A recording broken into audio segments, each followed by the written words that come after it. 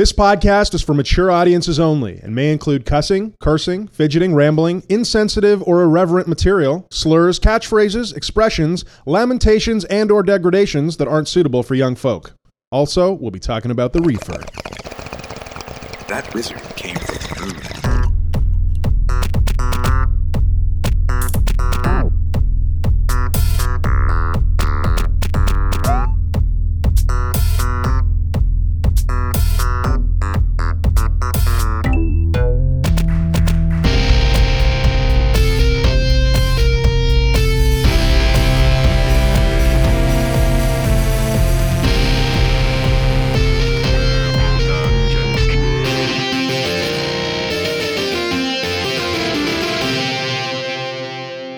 Welcome to Purple Dungeon Squid, the podcast for gamers that toke. If you love the green and you love the screen, then you're in the right place, friend, because we're here to shoot the breeze on some dank strains and some video games. This week on Purple Dungeon Squid, Dank Dan is feeling that Rocky Mountain high with Far Cry 5. Breathe it in, Dan. We look at some gooey indie goodness from PAX East. Andy switches it up with some Skyrim, and PUBG wants its players back. Revealed! The PlayStation 5. No, I'm kidding. Hide the scent of your weed. Nexon takes a big old L. Pokemon Go gets shiny. And binge drinking gets kicked in the Johnny Walker by weed. We'll also be settling in for a smoke sesh with our strain and our munchie of the week. So stick around for that because it's going to be a good time. I'm your host, Andy. And with me, as always, the one, the only, the forever wearing corduroy, Dank Dan. Andy, we just got the go-ahead from Central to break Atmo. Coordinates are locked in for Antares Alpha Scorpii. Antares Alpha Scorpii. That was the name of my middle school teacher. She was a great calculus woman, and even better at massaging my shoulders. Was she from the Outer Rim and also spending time in a federal penitentiary? All of the above, my friend. Antares Alpha Scorpii, we salute you. The salute's already out. Holy Hannah. We're 20 seconds in. We've already got a salute under our belts there, friend. Welcome to the Purple Dungeon Squid. Andy, you will salute like a road apple. You'll salute like a middle strength sneeze. Yeah, I mean, I'd salute almost anything, except a bad pun. Sometimes I'll let those fly. Yeah. Okay. Well, for those of you who are just now tuning into the Purple Dungeon Squid, if this is your maiden voyage with us, welcome aboard. This is a weed and video games focused podcast where we talk a lot about video games and a lot about weed. And Dank Dan, it's been a little while, buddy. It's been approximately 7 days as usual, but it always feels like a long time. Now, you mentioned focus, and this podcast has a lot of things. Focus is usually not in the top 5. Yeah, focus pocus. That's what I always say. It's the first time you've ever said that, I hope it's the start of a trend. It's the start of the beginning of a great thing, followed very quickly by a bad thing.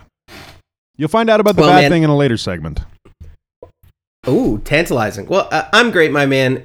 This week, I had the pleasure of attending the Green Living Show here in sunny Toronto. That's got to be. You know what I noticed? That's got to be a weed thing, right? Well, you know what? Usually the answer would be no, but this year there was like a very strong cannabis presence at the Green Living Show. Like typically, what you're talking about is like there's like massagers and like turmeric infusers, so you can put turmeric in everything you could possibly imagine. There's a whole show for this. Yeah, it's folks that are into health stuff and organic living, and you can get a bamboo pillow there. Someone also snuck beer and wine into the back of this show. They're like, we're just gonna get beer and wine in there. Patchouli beer and wine. Oh, I hope not. But smells awful. This year, tastes even worse. Did you want to smell a little bit like dirt? And I guess there's some alternatives that are worse. Like if it's all you had, you might go that direction. I don't know that there would ever be a series of events leading to me trying patchouli beer. I think that would be a hard no. I moved into the house of a woman who once wore too much patchouli, and it smelled of patchouli for so long that I don't think I'll ever be able to get the smell out of my nose. I think I haven't encountered patchouli in the wild in quite some time. I think it's something you try in college, like maybe dreadlocks or going vegan, and maybe you keep going, and maybe some of them you leave behind, because I haven't come across patchouli in some time. I did some embarrassing stuff in college. Patchouli was never one of it, so I'm proud enough that I've been able to keep my distance from that rank substance. I feel you. So the Green Living Show is the largest eco-conscious consumer show in Canada. That's how they title themselves. And there's been like such an expansion in the cannabis space recently that this one was no exception. So there was 5 interesting booths that had something to do with cannabis culture. You know, sporting everything from like vape raffles to medicinal pot smoking made easy. Oh, that's interesting. I mean, listen, everybody in Canada and their mother is looking at capitalizing on the green rush, and it's kind of cool that cannabis has its own spot in a mainstream show. This is at the major convention center in Toronto. This is not some sort of underground cottage industry show. This is the real deal. This is the big time. That's right. Yeah, when I said largest, it shouldn't be understated. And well, I mean, largest like natural living show could be anything from a major corporate event to like something that Susan, the tea reader, is having down in her studio. Right. This is not that though. This is the first one. Right. Yeah. And as I was wandering around, I noted some interesting ones, and it's funny because it's on the podcast. There is a product that I came across called Milkweed's Post Sesh Scent. Oh. And like if you want to avoid smelling like the art teacher's room and incurring the wrath of maybe some non-smokers out there, this sprayable sort of tincture is a mixture of, I think it was like orange, lavender, frankincense. Oh. And something called golden jojoba oil. Excuse me. Jojoba. Say it with me. Oh, thank you so much. Jojoba. That you've spared me, sir. It's like you're laughing at a hobo. Jojoba. There you are. And it's like it's a product with like a roller ball for easy application. And I gotta tell you, it's sort of sweet sort of mist that applies to you. It seems like it would be perfect for covering up cannabis, and is a stern upgrade from its patchouli brethren. Yeah, and probably over Febreze too, which I'm pretty sure they've recently proven causes like a litany of very serious illnesses. Fragrance? Allegedly, Andy. Yes. Andy, let's not get the old Johnson & Johnson sued. Allegedly. Allegedly. I don't know. There's all this stuff going on about fragrance, which has got me, actually my whole family here, up in a knot around products that contain fragrance. Anyway, this is not the Eco Green Dungeon podcast. This is indeed the opposite of that. But I mean, listen, that's pretty cool. I didn't know frankincense was actually a thing. Well, yeah, it's like an herbal thing. Okay, you know? I got you. Like now, yeah. Don't ask me what myrrh is. Could you make a blunt wrap out of frankincense? I think it might be toxic when smoked. I mean, if you can do it out of yerba mate, which I'm pretty sure is toxic when smoked. Also, I think we proved that in an earlier episode. I mean, you can do it out of nightshade leaf. Like, it's not going to not work in the physics department. Right. You just won't like how it plays out. Now, talk to me about this nightshade leaf. Slow burning? Slow burning, probably. A slow burn to an inevitable demise. Yeah, it'll be slow in the way that time ceases for you. Yeah. And that becomes your final moment. Maybe the slowest blunt wrap.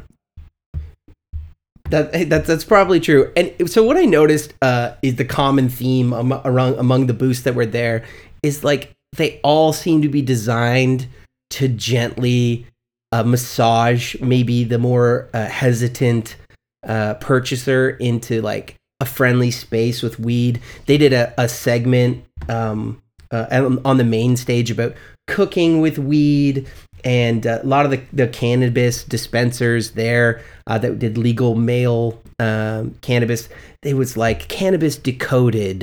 We've separated them into colors. The green is low THC, high CBD. The stark red is the high potency THC, and like a lot of it seemed to be and they did almost nearly 20 talks around demystifying pot and like bringing people into like a comfortable space with it. Right. And it's kind of refreshing, to be honest with you. Yeah, no, it's neat. And it just, a lot of the way that an LP, for example, a licensed producer here in Canada, or even some of these mail order folks, although I can't speak to their legitimacy, but, a lot of the way that they package and talk about their cannabis, whether it be THC percentages, and then speaking about overall applications and the way that they package cannabis so that the consumer knows what they're in for, it's pretty indicative of like, how things are going to be once legalization rolls in, and B, just a really consumer-friendly culture of cannabis being no different than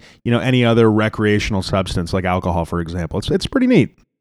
Yeah, it's a fact. And speaking of bees, one of my favorite products, something that my sweet lady picked up, was a handmade reusable beeswax food wraps that are like a natural alternative to plastic wrap. Oh, cool. And they're good for a year. You use them. Beeswax is naturally antifungal and antibacterial. And it's made by a husband and wife team that I'm going to choose to pimp out. They're called Sweet Green Studios, and you can get them online. A 10-pack was affordable, and I'm looking forward to it. Because aside from this smelling divine and looking pretty for the lady folks, it's also pretty easy to use. Have you ever had like a full-on knockdown drag out with saran wrap? Oh man, 100%. I've literally fought with cling wrap to the point where I've sliced my hands open on that fucking little ridge. You know what I'm talking about? Oh yeah, like bleeding, this cling like wrap, full on massacre. This cling wrap came to actually battle and will leave you with wounds because it's packing a blade. Yeah, oh yeah, a no serrated edge. The amount of home economics that we've managed to jam in the first 10 minutes of this podcast is astounding. It's special. It's a real special thing. It sounds like a neat product. I wonder if there's any weed application. Like, I can recall back in high school getting weed balled up in a little bit of saran wrap. I feel like I would have preferred to receive it in some bougie beeswax cling wrap. Can I tell you something? What's that? I have a couple nugs wrapped up in one of these containers, nice. in one of these envelopes right now, and I'm kind of pumped about it, to be honest with you. Yeah, that's pretty awesome, man. That's pretty awesome. Because I believe the beeswax will form a vapor barrier that will keep the dankness within. It will contain that dankness. Man, I have dipped my toes back into iOS gaming. It has been a strange week for me. I've not had a lot of time to really get into anything, and so what I'm finding is most of my gaming time has been on the subway, which is a tough spot because you can't really whip out the Switch on the subway. It's a little too crowded. I don't really want to be dropping that guy. So I've tried to find something that I could really enjoy on my phone, and I've stumbled across a game called Death Road to Canada. Have you ever heard about this guy before? Oh, I've gone way deep on that particular road of peril. Oh, you're kidding me. Okay, I didn't know that you'd played it before. It's a spectacular game. So, here's the thing. I've played iOS gaming when I originally got I played the iOS gaming, but like I really enjoyed iPhone games when iPhone first came out, right? Up to the point where like Flappy Bird was a thing. I was all in on iOS games.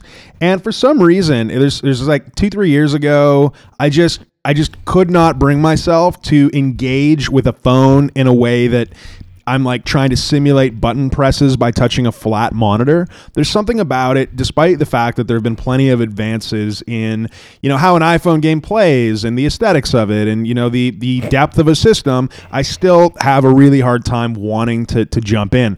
And then I go ahead and grab Death Road to Canada, and all that changes in like a second. It is such a cool game. So you've played a little bit about it. What'd you think about it?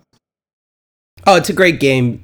Huge replayability. Definitely harkens back to the old favorite Oregon Trail. Oh, and yeah. then the updated iOS game Oregon Trail. But like you say, it's a fantastic game right down to the mechanics and the random chance.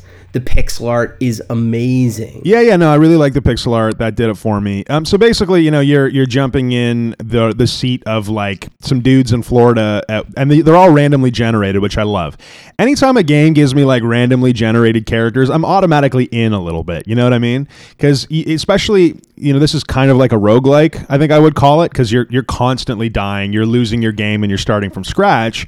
And you've got a situation where you're like hitting the randomize button 60 times and ending up with just a really cool, characterful little pixel character to drive from Florida to Canada. And then, of course, the twist is that everywhere between is absolutely dominated by zombies. And so it's cool because it's a mix between running around a map and shooting zombies while you're trying to salvage like shotguns and gear and food, mixed with like a simulator for your road trip, including, making sure you have a vehicle and making sure you have gas and finding little settlements of people to trade with on your way.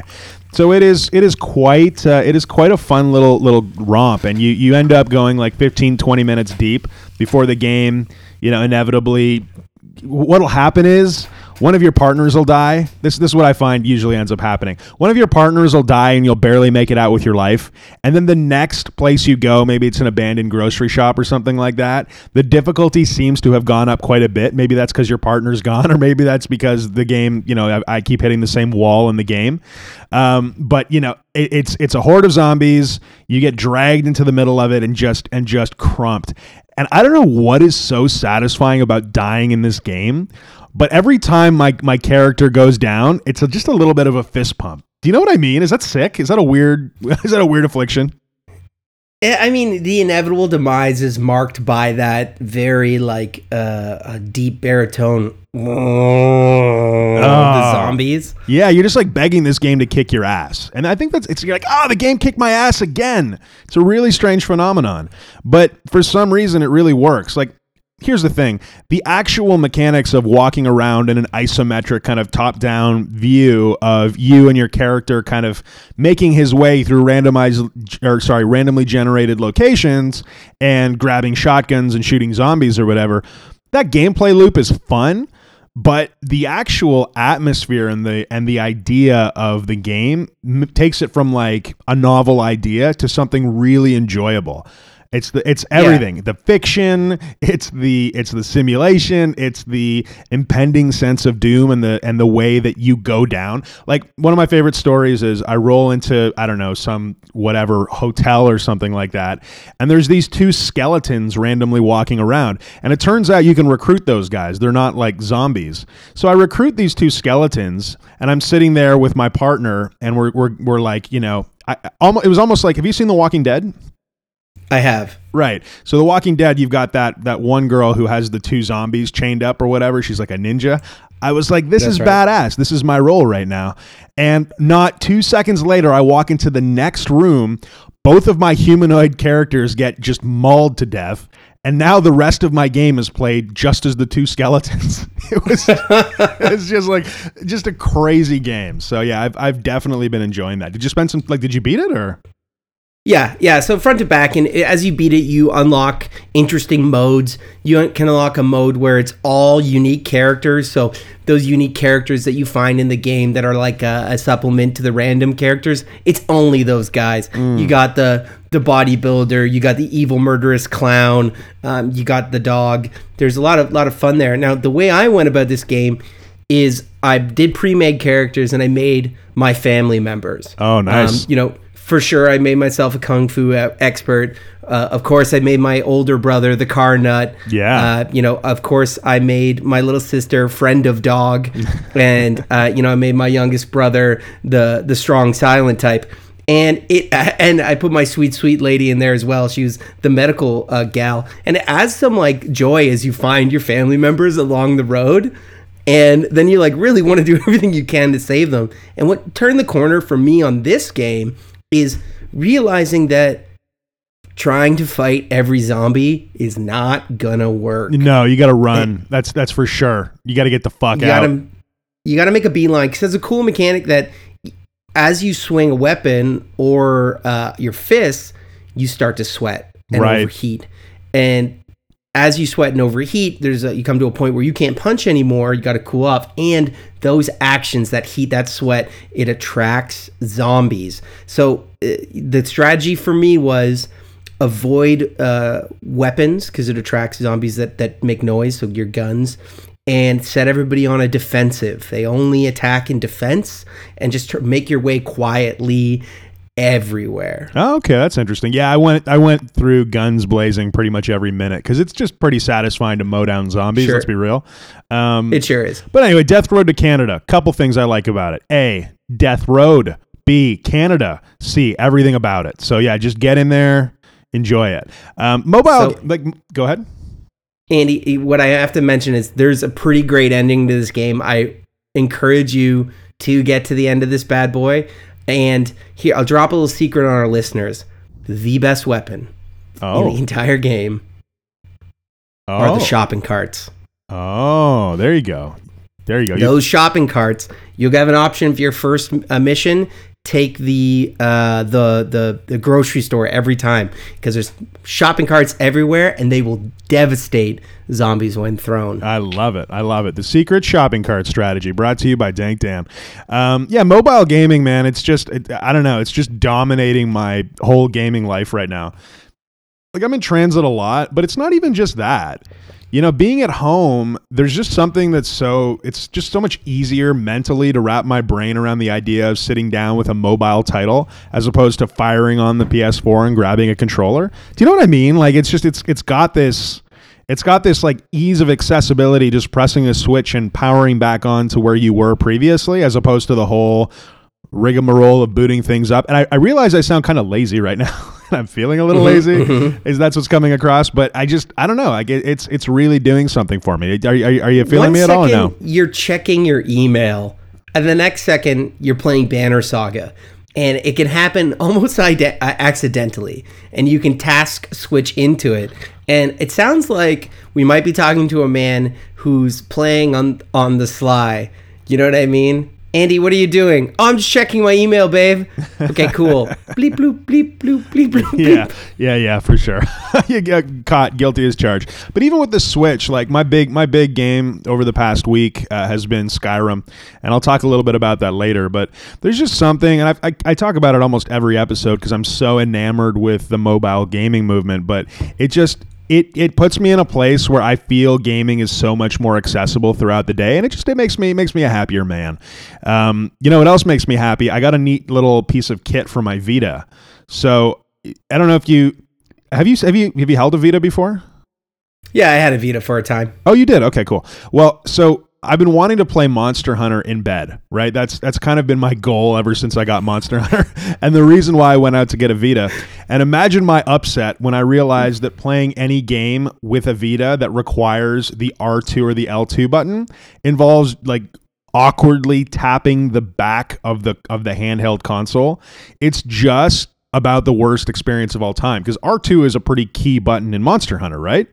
So you're sitting there, you're like trying to take aim or whatever it is, and you're like finger touching the back of this tiny little console.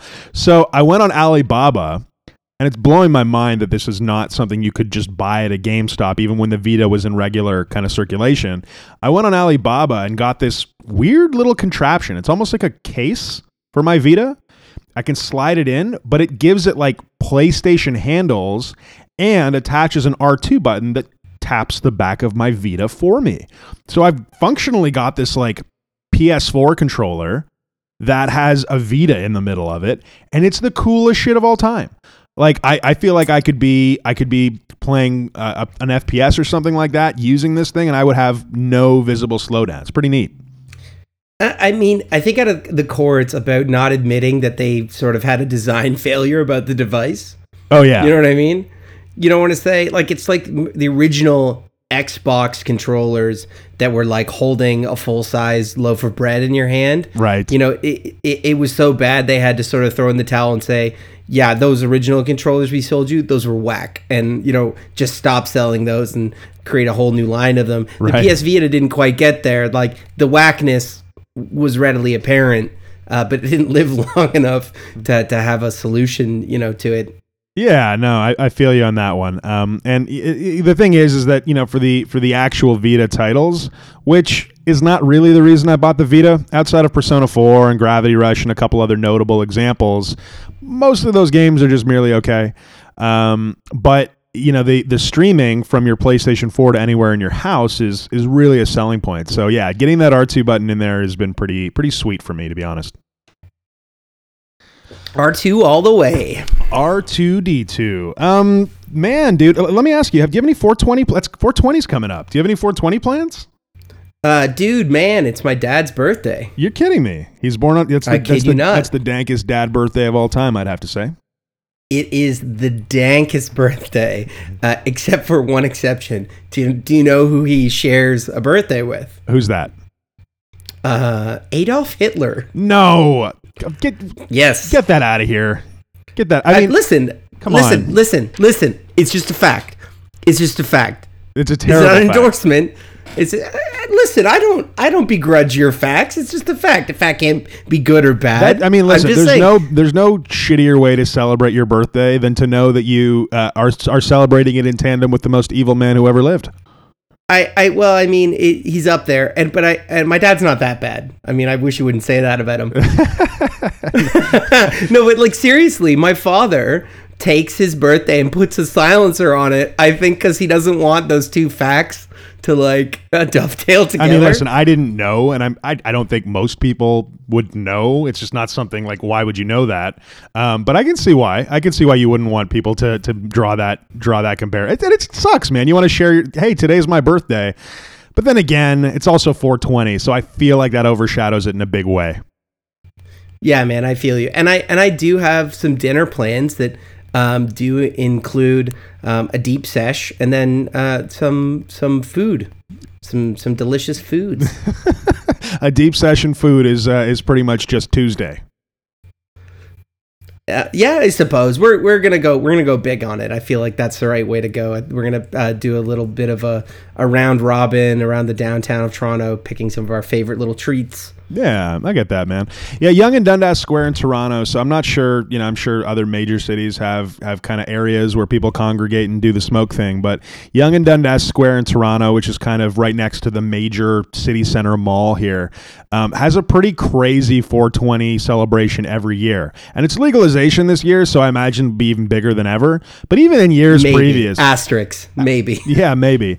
But like over the last decade, it's been this place where you've got people setting up, they're selling shatter, they're selling wax, they're selling weed, they're doing it in tents, right? They've got dab stations going on, and like let's all remember, this is not like a legal thing. You've got cops just walking around, not minding anybody who's smoking joints or hitting blunts or whatever.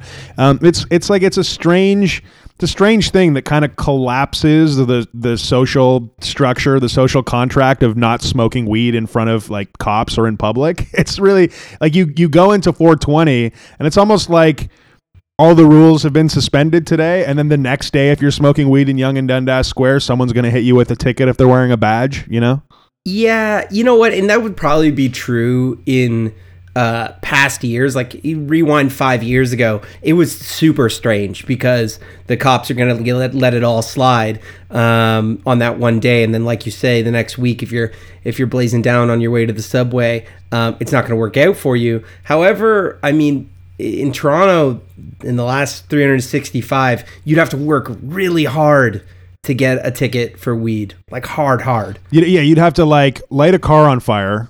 I mean, maybe we don't start with light a car on fire, but yeah, probably not a bet. If that car was made out of zigzags. There you go. That's it. Yeah, you'd have to do something specifically egregious, like smoke, 3 pounds of weed in the middle of oncoming traffic after lighting a car on fire. I feel like that's the only move. Earlier in the last year and a half, the equivalent of the Attorney General of Canada basically said, "Hey, my dudes, my sweet police officers, do us a favor, no more pot stuff, because we're trying to put murderers and rapists in jail, and we're having to let those guys go because you're clogging up the courts with marijuana stuff, and we just don't need it." And they got the point blank, "Stop this! It's not helping anyone at all. You're wasting everyone's time." Yeah. And then they went, okay. And so it just stopped. Yeah, absolutely. And then they had to roll it back a little bit to do all those dispensary raids. But it seems like that's where most of the ire from like Toronto police force goes towards shutting down gray market dispensaries. But yeah, anyway, it's a good time to be a Torontonian, and we're gonna probably hit up Yonge and Dundas Square and finish up at an old favorite, Rocherama. I don't know if you've been. Rocherama. Yeah, Rocherama's an institution, man. It's a cannabis cafe functionally. They don't sell anything cannabis related there, but they'll rent you bongs and stuff like that. And they've got a badass patio. And ever since, the early 2000s, I can remember rolling out there, getting some Mexican food in Kensington Market. It's this real bohemian spot in Toronto. And, you jump into Rocherama, people are rolling joints on the table. They're smoking weed out back. Everyone's hanging out doing dabs and just having a good time. And this was really strange to witness back in the early 2000s, obviously. But nowadays, it's just a good time, Have you been? Yeah, absolutely. Undoubtedly, you've been, yeah? Yeah, we've gone, rented some vaporizer action, played some Scrabble, and I remember the first couple times we went in the early 2000s, there's like a deep-seated fear, like I'm just waiting for somebody with some authority to kick a door down and arrest everyone. Yeah. Like it was a speakeasy in the 20s, but over time you get a little bit more comfortable with it. And it's a good time. It's a good spot to stop and have a couple tokes. Yeah. I once saw a guy smoke a joint as big as a baseball bat there, which was kind of interesting. Oh, nice! I saw Snoop Dogg do that once. Pretty interesting thing. They used to have a used video game store next door too, Iceman Video, which I guess is gone now. Unfortunately, it's closed down per Yelp. So Iceman Video Games, sorry to see you go, but I think that was the place that I bought my first used Super Nintendo game. So I've got a soft spot for it. I was high as hell too. You wish you saved that salute, eh? I wish I saved that salute. Yeah. Oh my goodness. And what do you think, Dan? Now for our sponsors? Yeah, let's jump into the sponsors. Jump into our sponsors. This episode of Purple Dungeon Squid is brought to you by Weed and Video Games. Weed and Video Games, thank you for being there for us. From episode 1 to this episode 16, Weed and Video Games, you've been there for us. One of these days, we'll replace you with some paying sponsors, but until then, let's keep getting groovy. Purple Dungeon Squid also brought to you by your uncle's K-Car. The only vehicle that's worth more after it's rolled 6 times. So true. I had an uncle the with a K-Car. Oh. Only as good as the LMNO car. Brought to you by Eating Straight Caesar Dressing. Because you ran out of pizza, but you still want to have a good time. Oh, yeah. Brought to you by Spilling Your Weed on the Carpet. Ever wonder what your dog's hair tastes like? Spill some weed on the carpet. Oh, man. Vape it all day. Brought to you by Medicinal Leeches. They suck, but in a good way. God bless. You're getting really good at this thing, Dan. Good for you. And finally, brought to you by Blowing in a Game Cartridge. Really the only wholesome way to blow an Italian plumber right in the back end. Oh, Jesus. If you want to actually sponsor the show, feel free to email us at purpledungeonsquid@gmail.com. Want to go with that one again? purpledungeonsquid@gmail.com. Until then, you've got to put up with all of this explicit nonsense. And there's a good chance I'll never stop. There's a very good chance. Cloudy with a chance of bullshit. Alrighty then, my good Dan. Good. Hey, what have you been playing, pal? What have you been picking up and putting down? Something has taken hold of my PlayStation 4 and not relented. It's sort of snuck its way into the disk drive, and I haven't been able to pry it out since. And that's Far Cry 5. Oh, the old FC5. Actually, I threw up the photo you took on the gram today. It's getting a little bit of love, that Far Cry 5 shot. Now, let me ask you before you get into the game: is there a reason why there's a bottle of bourbon in that photo? Well, buddy, bourbon is an American institution. Yes. And I know we're talking Montana and not Kentucky, but it's just a good fit. You got your bourbon, you got your buddy Jesus, you got your Blaze It, and you got your Far Cry. Yeah, weed, bourbon, and Jesus. Sounds about right. So the setting of Far Cry 5, in my estimation, is one of the most ambitious because, in every other release, you've been in a highly fictionalized place, although the region is probably identifiable, jungle or Africa. This is the first one that goes, hey, no, we're in a Montana, and we're dealing with religious zealots, the rise of a cult. Oh, and I see. When I heard this, I was like, "Oh, that's a lot. Risky. That's kind of a touchy thing to jam a AAA title video game out with." Yeah, and I was kind of transfixed at how that was going to go. Rated R for religious. And I think that they had decided on that direction like 4.5 years ago. So it predates what's been going on politically in the U.S. But you can, as you play the game, they don't really pull any punches on at the alt-right. There's quite a few swings at them, which, depending on where you land, you may love that, you may hate it. Sure. But this game pulls no punches in a lot of areas. As soon as you jump into and Andy, have you played Far Cry, any of them? I haven't. In fact, Far Cry is one of those titles that I've actively avoided just because of the box. Like to me, it's always looked like kind of a vapid shooter, just like a whatever, one of those titles that I mix between Far Cry and XYZ shooter. Can't tell the difference. Yeah, and you know what? I kind of know what you mean. I always kind of missed playing these games. They just never made it into my console for whatever reason. And when I picked this game up, one of the reasons that I picked up the anniversary edition or paid the extra amount was that it came with Far Cry 3. So I can neat. roll back and play that after we're through here. But to boil it down, sorry, I don't mean to interrupt, but there's one of them that's widely regarded as like a masterpiece. I think I heard that on the Giant Bomb podcast. I don't know if it's 3 or 4. I imagine they packaged the anniversary edition with like the best other one, right? There's like a bunch of mechanics that we're into that they brought back in this game that played very well, and I feel like 3 is the pinnacle. Now that's coming from a guy that hasn't played it, but I saw a lot of 8.9s for Far Cry 3, so we'll see. I'll circle back from that and I'll let you know. But to boil it down, Far Cry is 2 things. It's an outpost taking game. There's these bastions of enemies and you kind of have to take them down. And my understanding is through all the titles, the game kind of offers you different ways to do this. And the other one is you're always kind of fighting the swell of some great evil. And there's no exception here. It's open world a little bit too, right?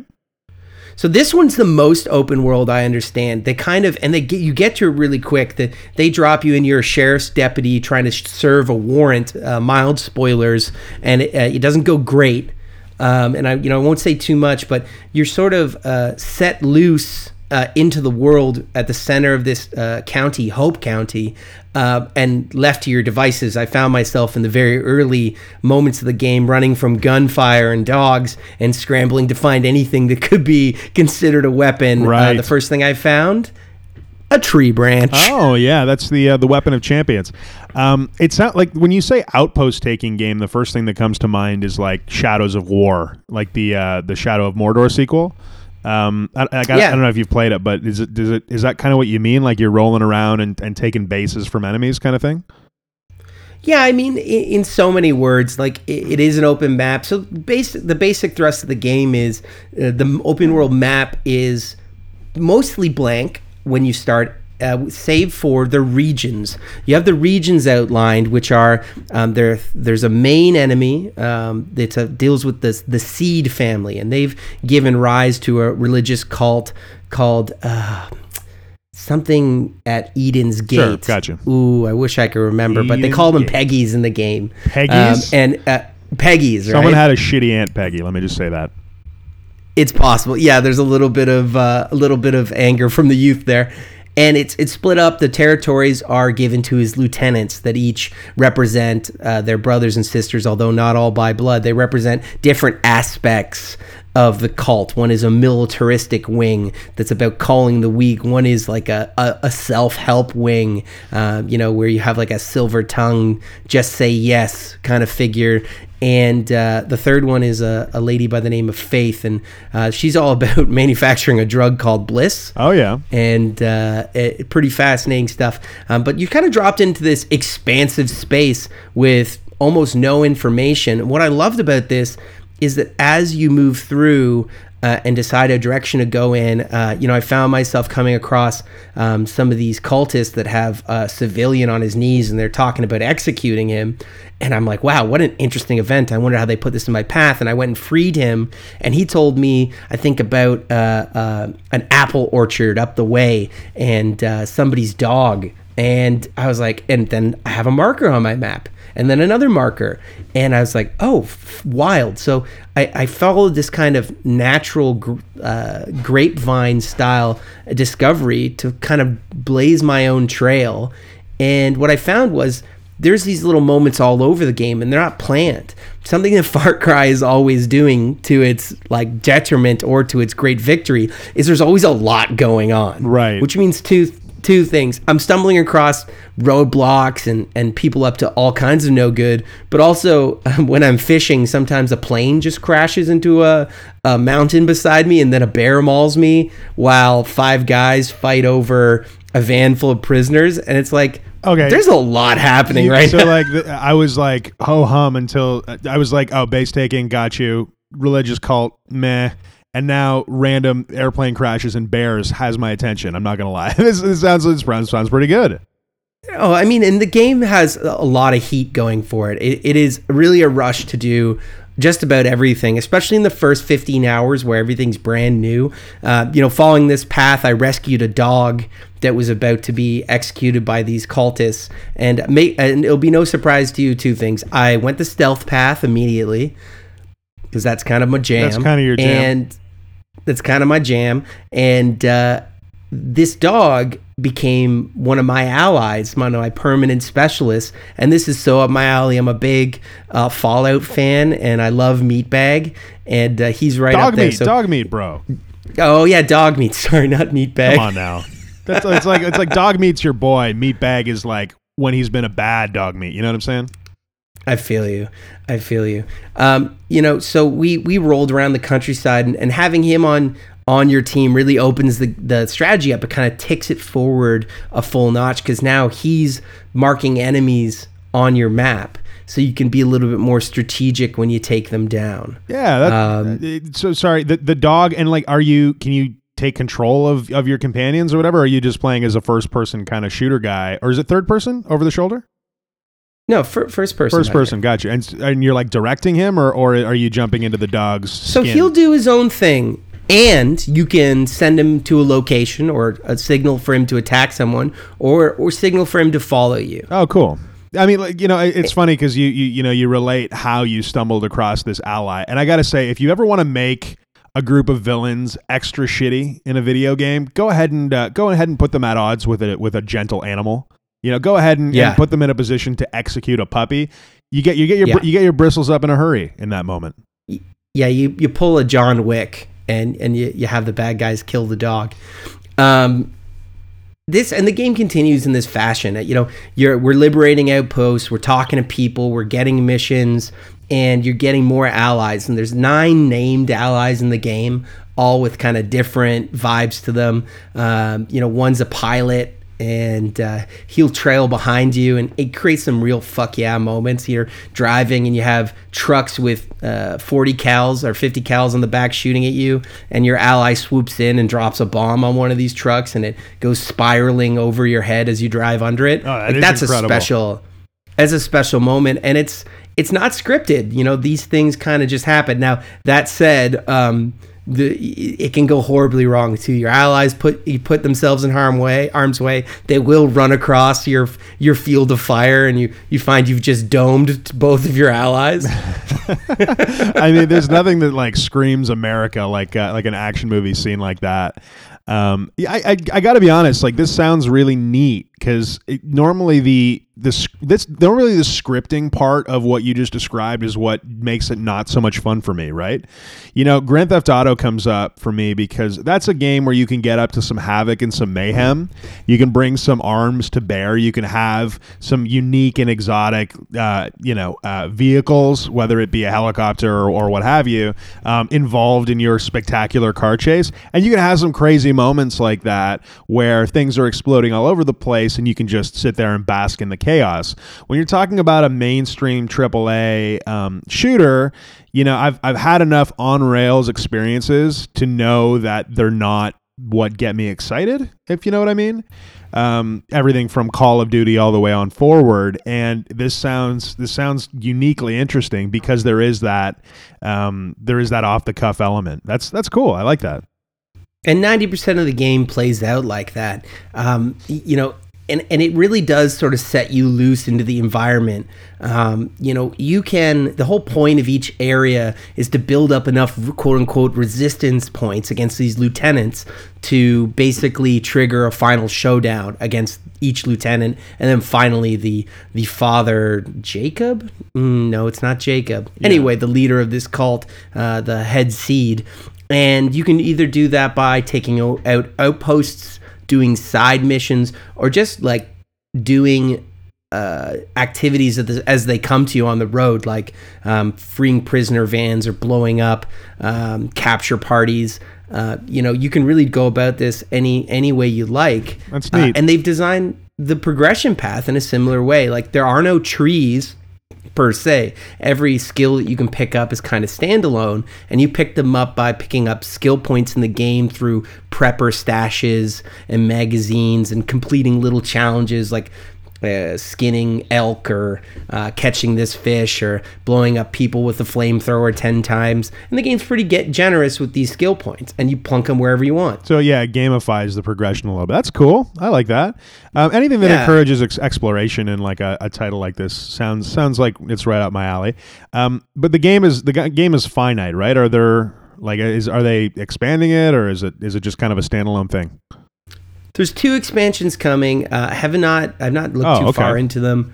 They came. I got already the announced. Path. That's crazy. Yeah, they come. They have them on a card inside the case of the game. And I think one's an Aliens one and one's a Zombies one. Don't quote me on that. I'm anxious to take a look at that. So, but it's like an ancillary kind of different experience. It's not a direct expansion to the game in that it's like giving you a new area or something or a new storyline. So I'm just to put a fine point on it. I think that the cult storyline will end and a new storyline will take place there. Where it happens, I'm not sure. Speaking a little bit about this, because we're going to talk about it a little bit further in the podcast, there is monetization in this game. Oh, okay. And you can buy silver to buy the weapons and the vehicles in the game, that you can also unlock finding money in the game. And so far, in modern monetization, it's one of the best gentle monetizations I've ever come across. Oh. I never felt like I was being suppressed, like the economy was suppressed to make me buy silver. And you can even find silver in the game whenever you take an outpost. That there's a vault, a safe that has cash in it and some silver. And silver is the thing that you buy with real money. And every item in the game can be bought with cash or silver. Oh, interesting. Yeah, so it's Ubisoft, right? I actually had a similar experience with their monetization of Assassin's Creed Origins. They're not super aggressive about it. And the thing is most of their games are kind of closed loop. They're exclusively single player, or the multiplayer component is kind of it's downplayed. It's not the main event like a Battlefront 2 or like a Destiny, right? So, it feels appropriate, and they also do a great job of kind of putting it in front of you and dangling the carrot, but making it totally not required. Yeah, so true. And if I really wanted it, like if that was my thing, I like to buy items and games, you could do it. I think you get a pretty good bang for your buck, but I never felt held back by it. And so it's actually one of the ones I give the gentle nod to. Nice. One of the other high points of this game, and I gotta mention it, is Clutch motherfucking Nixon. I'm sorry, cabin pressure gone. What is Clutch Nixon?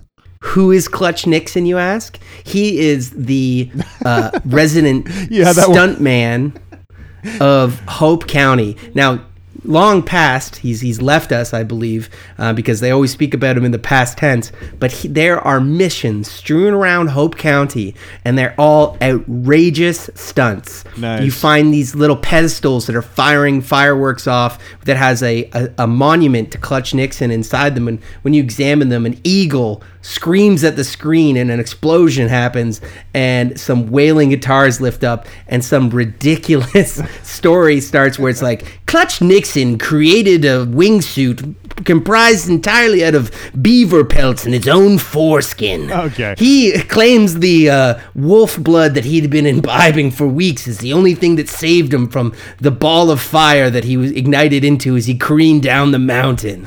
And then it puts you in the seat of Clutch Nixon, and you're flying a wingsuit down the side of a mountain through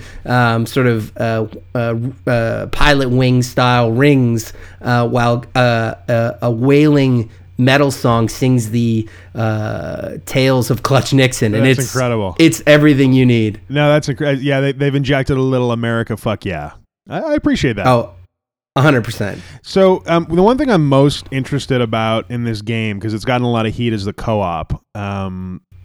So from what I understand, with the co-op, you can drop into someone else's game and act as one of their allies, I believe.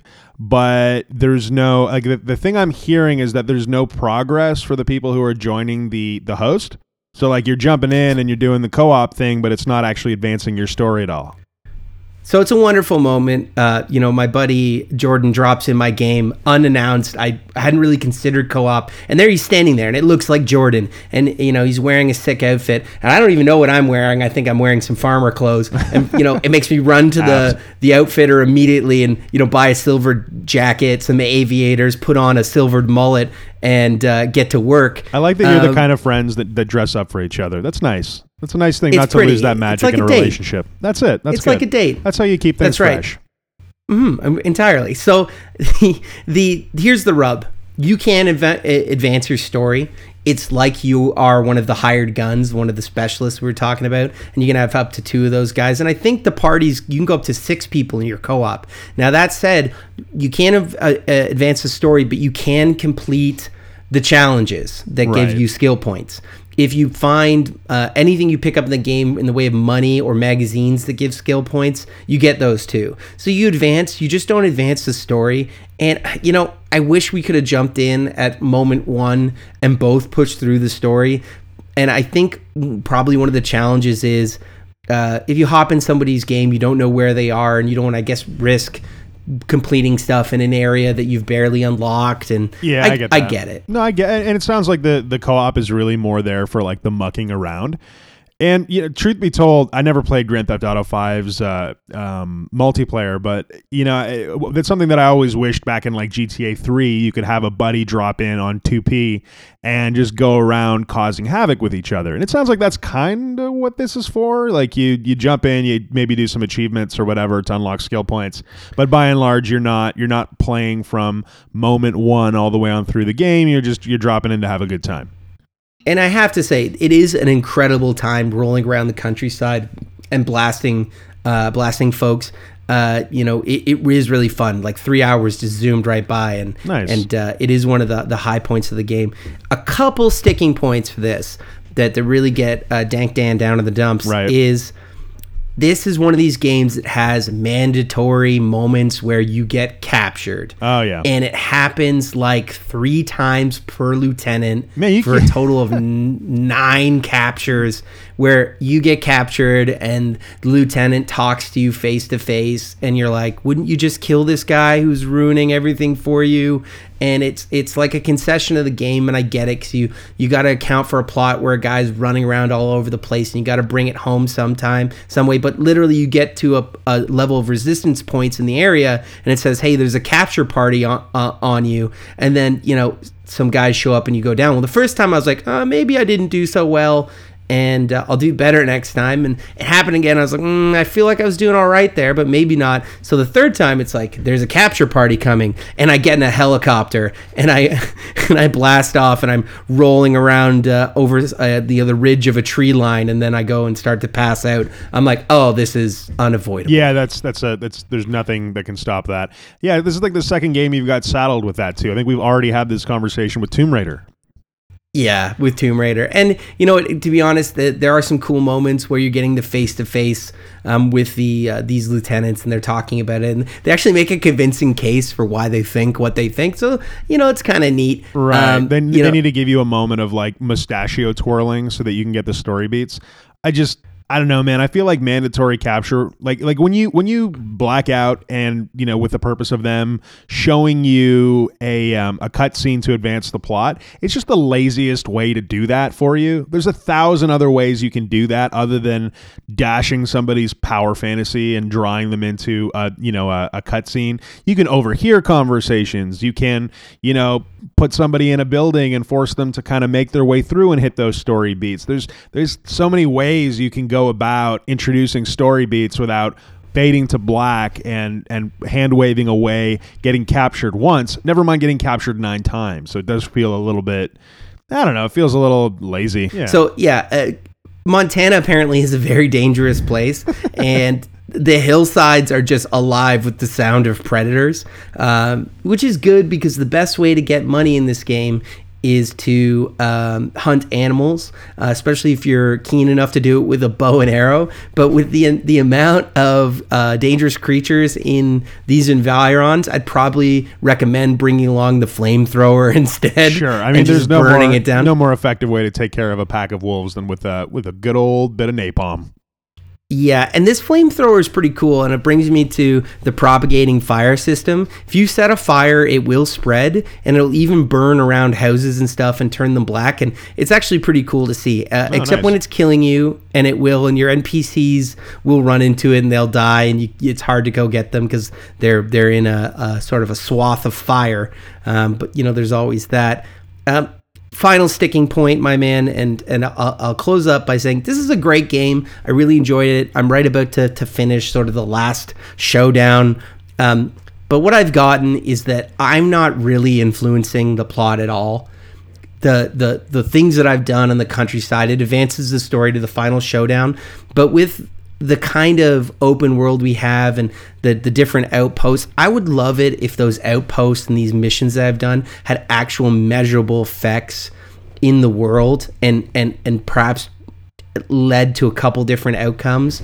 I get the feeling that it's all and leading to one final moment that was kind of unavoidable. And I would like to see the actions of the player have a little bit more impact on the world, Yeah, I feel you. I feel like in any, it's a catch-22 because you either go super wide with open world and have to downplay the plot just a little bit, and then you have this kind of emergent gameplay that you've described, but no real plot thread bringing you along, or you centralize the plot a little bit, give you the bit of that open world nature, but also, you're going to be on rails when you want to see the high notes. And maybe there's some systems or whatever to give you some branching paths to get to the end. I don't know. So you're telling me it doesn't do that. Yeah. And so, I mean, the game is beginner friendly. It is stoner friendly, although I find it harder to shoot the cuddly animals when I've had a little bit of the reef. Oh, yeah. But if you like to huff a bone, instead of doing that, you can, admire the tall Douglas firs or fly a float plane around craggy hills and down along streams, take in the serenity of, fields and farms, or just fish in some of the lively rivers.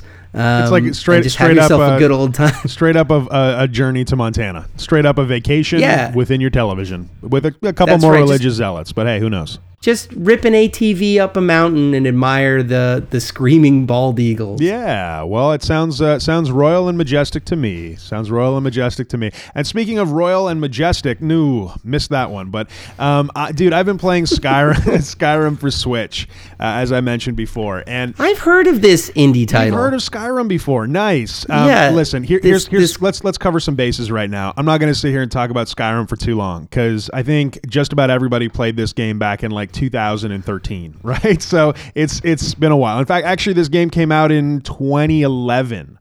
That's crazy, man. The graphics in this game are 7 years old. And you've played some Skyrim before, yes? I have not actually played any Skyrim. Shame on you. Right. I've bought this game. I did, 4 however. Of course, I bought it 4 times. You have 4 separate Skyrims? Yeah, man. I've got PS3, PS4, PC, and Switch. And I don't even own a PC. I bought it on Steam, not knowing that I couldn't play it on Mac. It's very available, it turns out. I didn't play any of them, but what I have watched is the entire Touch the Skyrim series from Polygon. Okay. Where one of the McElroy brothers plays through Skyrim, and every episode he puts on a different sort of series of ridiculous mods for the game, and it is highly entertaining. So if you haven't heard Griffin McElroy's or seen his Touch the Sky series on Polygon, go check it out. It's worth a look. It is a laugh riot. Yeah, no, it sounds like I mean, listen, people have been putting in strange Skyrim mods and posting that shit to Kotaku for close to a decade. So if you haven't played Skyrim, you at least have a passing understanding of what the game's all about. But here's the thing. My sticking point with Skyrim is that I've never stuck with it beyond the first, let's call it 15 hours. And I mean, we can talk about a theme emerging around my play style of open world games. But Skyrim has always just felt so expansive after the initial push that I would start to wander, which is great because the game is vast and there's lots of cool shit to do when you're wandering. But then I find myself losing the urgency to come back to the game, and then I lose interest, right? And so, I mean, I don't know, like, I've played a lot of open world games over the past while, and I'm starting to notice that kind of theme, like whether it was The Witcher 3, for example, was a game that I had the same thing happen. Not that I didn't love The Witcher 3, but I got into the game, hit those really strong story beats, started doing some of the side quests, and then just lost that urgency to get back in the game. Do you ever like, does that ever like happen to you? I don't know. Maybe I'm crazy. Andy, I fancy myself a little bit of an explorer, so I want to seek out those nooks and crannies and go to all the places of the world. But even stronger than that, ever heard the term beat the game? Yeah, I've heard of the term beat the game. It's not something I do often. Right. One of the things in there is, beat as in best. And that's one of my missions is I want to make the game, my subservient. I don't want to use the word bitch, but I'm going to say bitch. Yeah. And that's part of the quest. I want to just knuckle the game under and beat it. So, that usually keeps me in the driver's seat through the entirety. And what I find funny about you, Andy, is you're a man who I describe as loyal to his friends, the people he does business with, certainly to his partner, but you'll kick a game out of bed like at the drop of a hat. A couple crackers, an off-word comment, and you're out. You don't even give them bus fare. No. You're just like, done. Yeah, I mean, it's definitely a theme for me, and I find it the hardest to engage with open world games because there's so much promise there, but often, and I really do mean often, there's not enough moment to moment to keep me wanting to come back. Breath of the Wild is a notable exception to that. And you know what? Now, with a little bit of grease from the Switch being able to very easily power back into Skyrim, like it's not a sit down, grab the controller, crack a beer, wait 4 minutes for the loading screen, then I'm back into Skyrim, got to figure out what the fuck I was doing. It's power my Switch back on and be exactly where I left off, ready to rock and roll.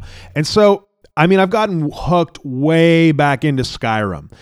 the graphics, like I said, are 7 years old, but they look beautiful on this small little screen. And there's just something really majestic about the fact that you have this vast world in a handheld experience. Do you know what I mean? It's like, I'm still not at the point, despite the fact that the tech is already there, I'm not at the point where I equate having a vast game like Skyrim available in something other than a traditional computer or console setup. It genuinely feels next generation, which is hilarious because the Switch is one of the, is the underpowered console on the market, right? But yes, but it's playing a 7-year-old game. Checkmate, advantage Switch. Yeah. Well, I mean, and that's the funny part about it is like we're in this strange world where tech from almost a decade ago is still sexy enough to register as like AAA, right?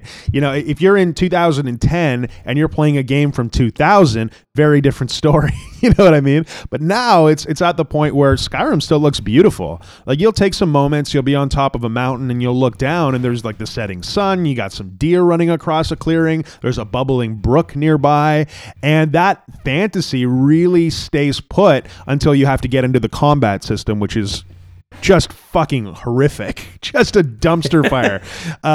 But it's just not good. But the exploration fantasy is so there, and having it contained to a small handheld device is, I don't know, there's something so appealing to me about that.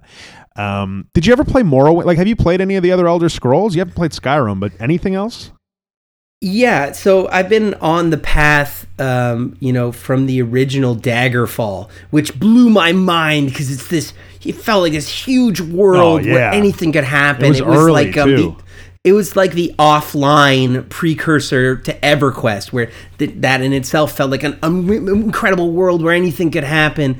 And I kept it up. Now my wonderment went down as we went through the series, and maybe it's because I was a man who was maturing into an adult, and I understand that the world is a set of programs. It lost a little bit of its whimsy, but I found myself, although I loved Oblivion, I found myself when I got sent out into the world, and Patrick Stewart was like, make sure you take this amulet to the gate of Gablum. And I whipped that amulet into the forest, and then went gallivanting off, to do my own thing, to never complete the main story, but get like 80 hours of enjoyment out of this bad boy. Oh, that's amazing. That's amazing. I mean, so I had a similar experience. Morrowind was my game. When Morrowind came out on PC, I had a bitchin' gaming rig only because Morrowind had come out and I wanted to make sure that I could play the heck out of it. And I installed every mod known to man. The kind of like mod setup where you roll outside naked, and you're in a texture that's 50 times better than every NPC out there. You're like a Greek god, right? The sun goes down, you turn into a vampire. You come across 50 different disparate monsters because you've downloaded every monster pack, ranging from, you've got some goblins and orcs and whatever, down to like, I don't know, mechanically crawling giant robotic constructs. Too much. Little much. But Morrowind was really cool because it was that sandbox, and you jump into the editor and, you'd make yourself like a little base out in the woods somewhere, and you'd give yourself, obviously, the ring of plus 20,000 everything for that, when you want to slip on a ring and just murder all of Vivek, the main city. But, what I loved about Morrowind was the sense of exploration that came in that game overshadowed anything that I ever had played, and probably to the same level have played since.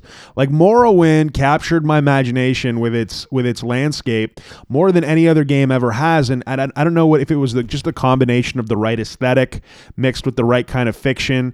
Oblivion didn't do it for me because there was so much demon shit going on. Really hated like going through fire portals into fireplaces and doing that thing. Didn't love that. Yeah, that was abysmal. Yeah, it was too, I don't know, like Morrowind. And I don't mean abyssal. Yeah. I mean abysmal. Yeah, no doubt. Morrowind felt, a lot more, how can I put it?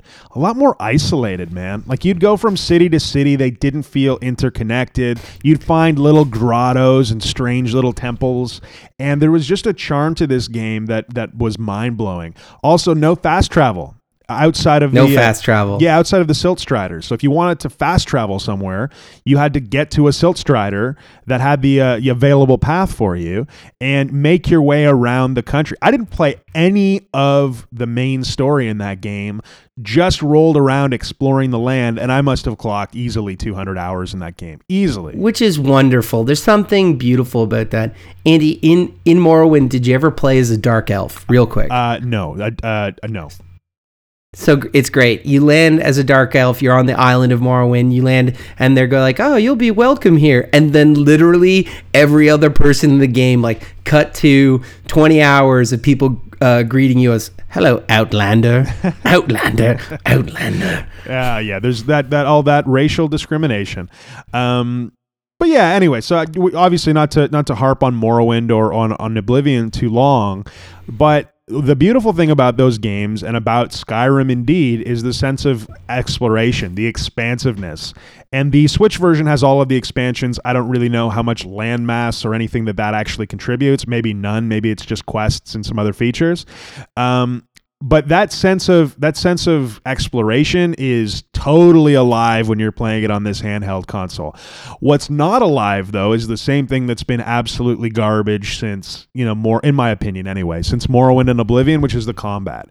There is just something so flaccid about the combat in these games. Gross. Yeah, it just, how can I put it? You want a good turgid combat system. You want a rough and rugged combat system. But case in point, you swing your weapon. It's very hard. Here, let me bottle it up for you. Very hard to know where you need to be for that weapon to hit. The sense of contact, like if I swing a sword and I'm trying to hit like an undead soldier, I have no clue if I'm close enough to hit it. Like I'm very sluggish, like moving my shit around. Even if I have a fast weapon, it seems like I'm doing the same really sluggish animation, but just sped up, if that makes sense. And there's no weight to actually hitting anything. You keep hitting. It doesn't feel like they get staggered or anything like that with any degree of realism, and you just keep doing that until they drop dead. So the combat is inherently unsatisfying.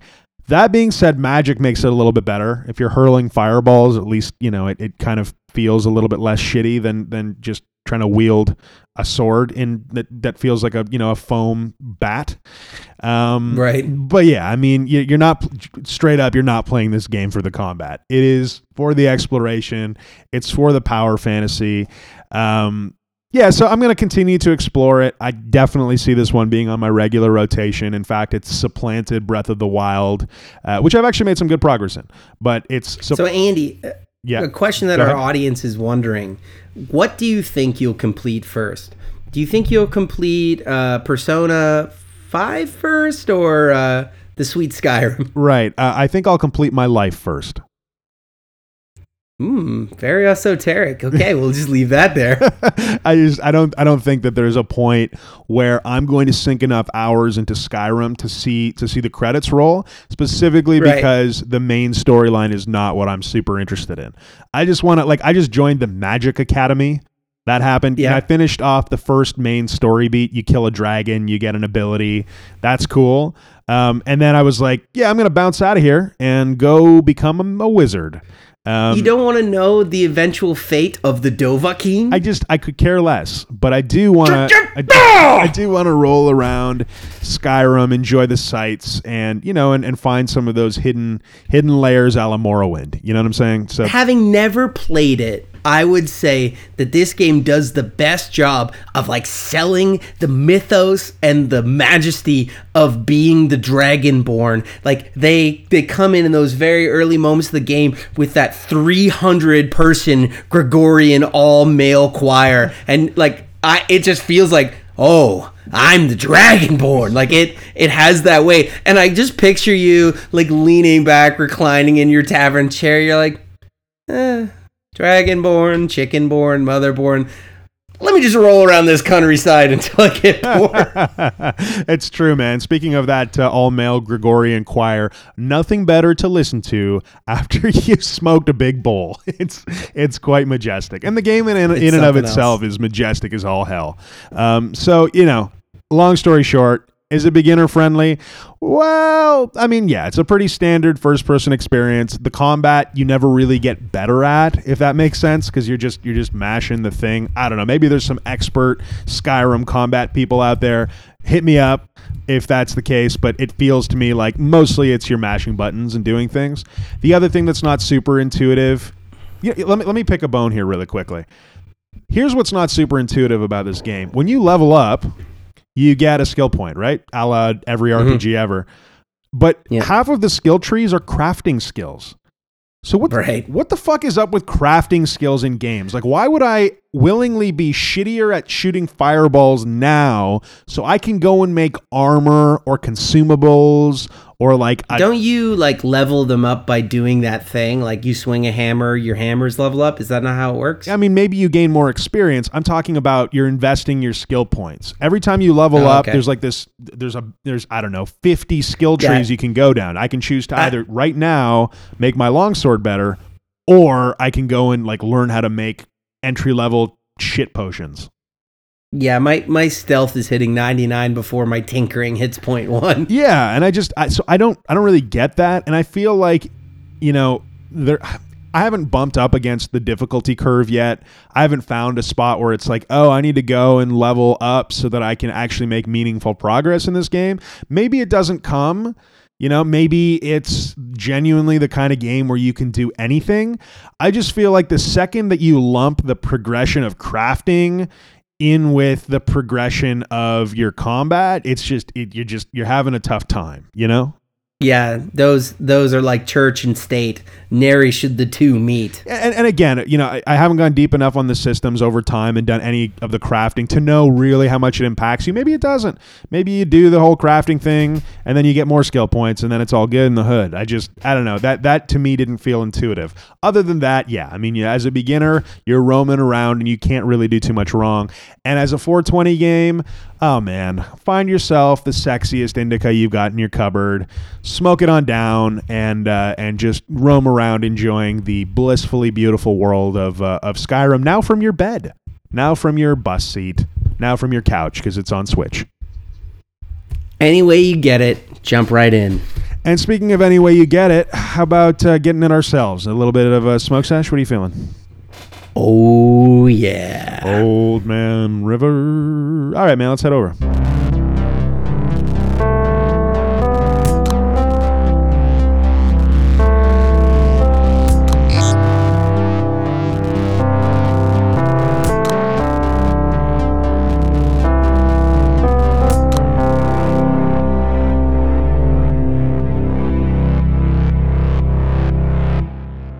Ooh, baby.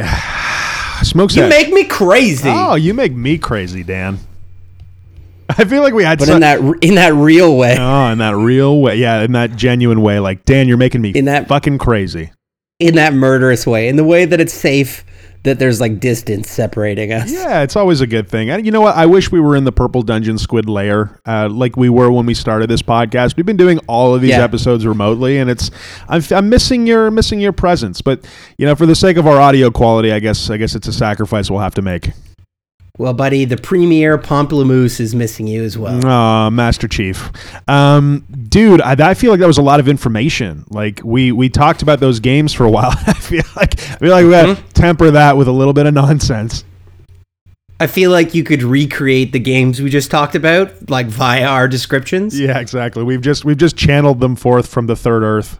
It's just they're erupting forth from our podcast.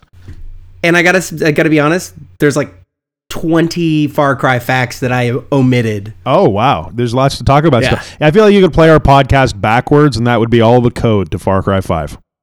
But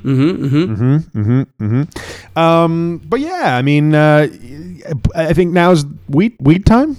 So weed time yet? Yeah, it's the perfect time to smoke some ganja. Perfect time. So what do you have for us today, Daniel? Why don't you tell me about your nug, your proud nug? Well, I found myself bereft of unique strains. I have smoked everything there was to be smoked that I've already told you guys about. It's all been exposed and laid bare. So I went a knocking on my excellent neighbor. The neighbor plug. Call him. Yes, we will call him RM. And I said, kind sir, may I levy some of your dankest herb? And he handed me a bud, as he's often given me like a cup of sugar. And what I've drawn forth is some Death Bubba. I mean, that's amazing for a couple reasons. The cup of sugar notwithstanding, because that is the ultimate neighbor to hand you a nug on your doorstep. But it's even better to say, please, sir, do you have a nug you could spare? And he comes back and goes, yeah, I've got one for you, Dan. It's some Death Bubba. Do you have a nug for my humble podcast, please, sir? I have not a fresh strain to speak about. Buddy, Death Bubba sounds like a chapter master for those Hells Angels. That is it's a crazy name. It sounds like one of the specialists you pick up in Far Cry that has only a flamethrower. I feel like it's the name of the breakout indie title of 2020, Death Bubba. It's the triple strength chewing tobacco they've banned in 49 states. Oh, man, and it tastes a little bit like pink bubblegum. If pink bubblegum was mixed with arsenic and castor oil. Ugh, not what you want, but maybe a little bit of what you want, but not what you want. But maybe a little bit, but not what you want. Okay, tell me about your Death Bubba. I got some champagne Kush on ice. You're literally smoking the opposite of what I'm smoking. Yeah, no kidding. I got a little bit of that. What's that? God, I've lost it now. What's the name of that very popular Bruno Mars? Got a little of that pink champagne going on. That's what I like. That's what I like. Yeah. Couldn't summon Bruno Mars. It's disrespectful how many names I had to go through to land on Bruno Mars. Players, put your rings up in the air. Yeah, doing all that stuff. You want to do your little nug analysis? Because I'm dying to hear about Death Bubba. Okay, so let me get a nose on this. Okay, so this is a dark nug. One of the darkest that I've ever reviewed on the podcast. And I'm trying to decide if it's so dark, it's hard to tell. But it looks like we got like a dark green in terms of the leaf. And the bud appears to have little hints of purple and orange through it. Is it dark? It is quite dark. Even the stem is pretty dark. Like, it doesn't lighten up at any point. It's kind of like trying to peer into the aperture of a black hole. It returns very little. But as I get a little snoot full of it, it makes itself known with kind of like a pungent, sort of earthy fuel smell. Right. And if I give it a little short machine gun scent, there's a little bit of a trickle of a sweet there, and maybe the Bubba part. Although I don't know what a Bubba is particularly. It sounds delicious, though. Yeah, and actually, as I turn the bud upside down and sniff it sternly in its posterior, it's starting to recite the Lord's Prayer in reverse. Oh, please stop! You're gonna ruin this for me. Excuse me, sir. Your bud is growing horns. Right. So it does have this sweetness. I do think I have an especially dank nug. I'm a little bit worried. And my neighbor is an avid smoker, and he was complaining a little bit. He goes, it's not as potent as they said it was, and I really had I've been asking for some real killers. So I think this might be a hog situation. Yeah, all over that's the kind of scenario where you've got a man who's engendered such a tolerance for the herb that pretty much anything is going to disappoint. And you've stumbled upon his bee weed, which for us is not just a weed, but AAA plus diamond, super black diamond, ultra level weed. It's very true. And I let him know, I advised him that, given a week or two off, your tolerance will return to near normal or original values, and he advised me to mind my own business. So, oh, I like those tips there, Dan. Why don't you just kindly fuck right off, and we can go back to being friends. Did you fuck straight off? Can you That just would be fantastic. Yeah, that pussy shit sounds nice, but get the fuck out of my apartment and don't come back until you grow a set of nads. Let's be direct. A pussy is one of the strongest things that humanity ever came up with, and I won't go through why. We can all picture it, but it sends children forth and all those things. But there's something especially stopping, like it stops me in my tracks if somebody's like, why don't you just hit the bong, pussy? I'm like, oh no. Oh yeah, it gives you just a little extra chutzpah, and you will dive in. It is the secret button to activate, man's fragile ego. You will dive in, and you will regret it. It's the equivalency of like Marty McFly being called a chicken. Like I probably might race Biff, and it just exposes our fragile ego. Oh yeah, yep. It's like, oh yeah. Well, I mean, listen, sometimes you got to be a man, and most of the time that's a bad idea. Yeah, factual. So tell us a little bit about the nug you're sporting there, sir. So my champagne is a much lighter affair than your death nug, than your Death Star of a cannabinoid over there. Can we trade? Is that a possibility? Can we do a little weed swap? But if we were in person, I would simply take the Death Bubba, put it in the Pandora's box that needs burning as well as burying beneath the deepest crypt of Skyrim, and share with you a little bit of my champagne. But being that we are many miles apart, that's not an option. So I'm going to go ahead and enjoy this beautiful, fruity-looking nug. It's nice, small, pretty compact. It's got a little bit of a yellowy tinge to it, not in a sickly way, but in a bright, lemony-looking kind of way. We got some nice, fancy little trichomes dancing across its beautiful leaves. I got an aroma of citrus coming off this first and foremost. Sweet citrus. It smells light. I can almost feel the little pops of champagne bubbles in my nose, and that is the girliest review you're ever going to get out of me.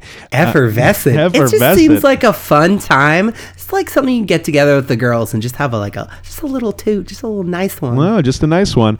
It's nice. I want to put it in a flute and drink it. But ladies' night, boys' night. So champagne is smelling pretty nice. I'm going to crack it open here. Not a super fudgy nug. A little bit. It's got a little bit of dryness to it, but it seems jolly. It seems like a jolly strain. And again, on the nose. Yeah, I mean, again, just straight citrusy. I like a nice round citrus sweetness, not too lemony, not too sour. It's just got it's like faintly sniffing the outer skin of a lemon while someone gently rubs some honey across your tongue. Ooh, yeah. I feel like your nug says let's who wants to go dancing, and my nug is like, y'all bring a shovel. That's incredible. I once bought some hash oil many years ago from a Hell's Angel named Boog. His name was Booger. Don't say his name again. I'm invoking Booger here, but I feel like Booger smokes exclusively Death Bubba. I feel like that's his thing. Yeah, probably. Yeah, it's like whereas Champagne is wearing a fun cocktail dress. Death Bubba has a headband that is comprised almost entirely of wolf murals and sweat. Sure. There's a little bit of dried blood. It's well, enjoy smoking that one down. I'm sure this is going to take you to a very happy place. It'll be fine. You're gonna start reciting Edgar Allan Poe again for us, Dan. Wonderful. I'm gonna, while you smoke on that, I'm gonna tell us a little bit about what Leafly has to say about Champagne Kush. All right, here we go. In the stern voice of Jeremy Irons. Oh, Jeremy, are you back again? What is Champagne Kush? Champagne Kush is an indica-dominant hybrid that offers a variety of attributes suited to different tastes and ailments. With a pleasant and palpable weight on the limbs coupled with a heady, thoughtful mind, this strain adapts to the consumer's needs with dosage. On the lighter end, expect a headier trip with mood-enhancing effects that generally lead to a sense of well-being. Oh. But with continued consumption, this strain can lead to a weighted body and mind that feels meditative at its core. Oh, so it takes me straight from party to centered. I like that. Oh, my goodness. Here's the thing. Hey. Oh, fuck. Okay, so on first blush, the taste of this guy is exactly as prescribed. It's hitting me in the back of the tongue and giving me a nice, gentle massage all the way on down the side. It's got it's like a honey drip, man. What else can I say? It's like I've put a lollipop in my mouth and there's just a faint lemony flavor to it. It's lovely. I had to go a little bit too hard, and I gotta share with you one of my pet peeves. Sometimes your bowl doesn't stay lit when you're smoking out of a hand pipe. You got to constantly reapply flame, right? And there is nothing worse than having to constantly reapply like a lighter flame. Yeah, it's no good. No, it's not good. A little bit of hemp string will go a long way for that one. Yeah, brother. the hemp wick. I keep meaning to buy some. There's 1,000, and I've been gifted like so much hemp wick before, and I just keep losing it like I lose my lighters. Boy, would that ever make a difference right now? Because on my very last toke, I just got a little bit of that like butane-y kind of taste, which unfortunately soured my palate at the end a little bit. But the initial pull here was just a fruity delight. I was ready to party. Yeah, and I was ready to feel good. You're on point with citrus and pungent. And let's hear a little bit about what our friend Derp Flower has to say about this. Derp Flower, take it away. He says, I don't know what it is, but I've never let anything drop on this strain. I always subconsciously catch it before it hits the ground. So if you want to feel like a ninja, this strain's for you. Wow! So I've just acquired some new skills, and it sounds as if I'll be a kung fu master by the time the evening is out. Tremendous. So Andy, as per our ritual, do you want to tell me how lightly or heavily should I tread into the death, Bubba? It seems okay. Seems like we don't have too much craziness going on here. Go deep, Dan. I feel like you're lying to me, but because I trust you so deeply, I'm gonna go in striding blindly on your recommendation. I like it. What could go wrong? No, nothing really. I mean, nothing. Death Bubba, bred by Matteo Sullivan of Vancouver, BC's Sea to Sky. Oh, Canada native. Shout out Matteo Sullivan. Is a beautiful purple-hued strain with trichomes and terpenes abound. Created by crossing Death Star and Bubba Kush. This pungent pairing reeks of grass and skunk, while the smoke is sweet, earthy, and clean on the palate. Its semi-sedative effects lock the consumer to the couch, unknotting tension and soothing minor physical discomfort with ease. This stinky BC native has been serving cannabis enthusiasts since 2012 and was most recently smelled off Fraser Street, the Vancouver metro area. That's funny. No doubt. Pretty much constantly these days. That's cool. I didn't know that it was a Canadian strain. It's a little bit ominous for a Canadian strain. Earthy, sweet, and pungent are your flavor notes, and R. Vaymond Z 10 days ago has to say, shit, I see a new vision. Oh my. That's it. Leafly's right on with this one. It was very smooth, very clean on the palate. There were some earthy notes in the taste, but it was easy on the lung, and it went through with not a challenge, nary an issue. My neck, which I can now feel is a little bit tight, I can feel it's tight because I can feel it loosening up a little bit, and that's nice. Oh, nice. That's what I've signed on for. You know what Furston has to say 3 years ago? Holy shit. I had 2 hits of this last night, and I wasn't ready for how potent this strain is.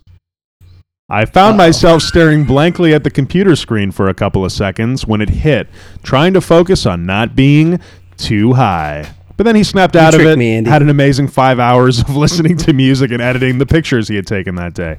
And he goes on to talk about the rest of his day over what is almost assuredly a very high continued review.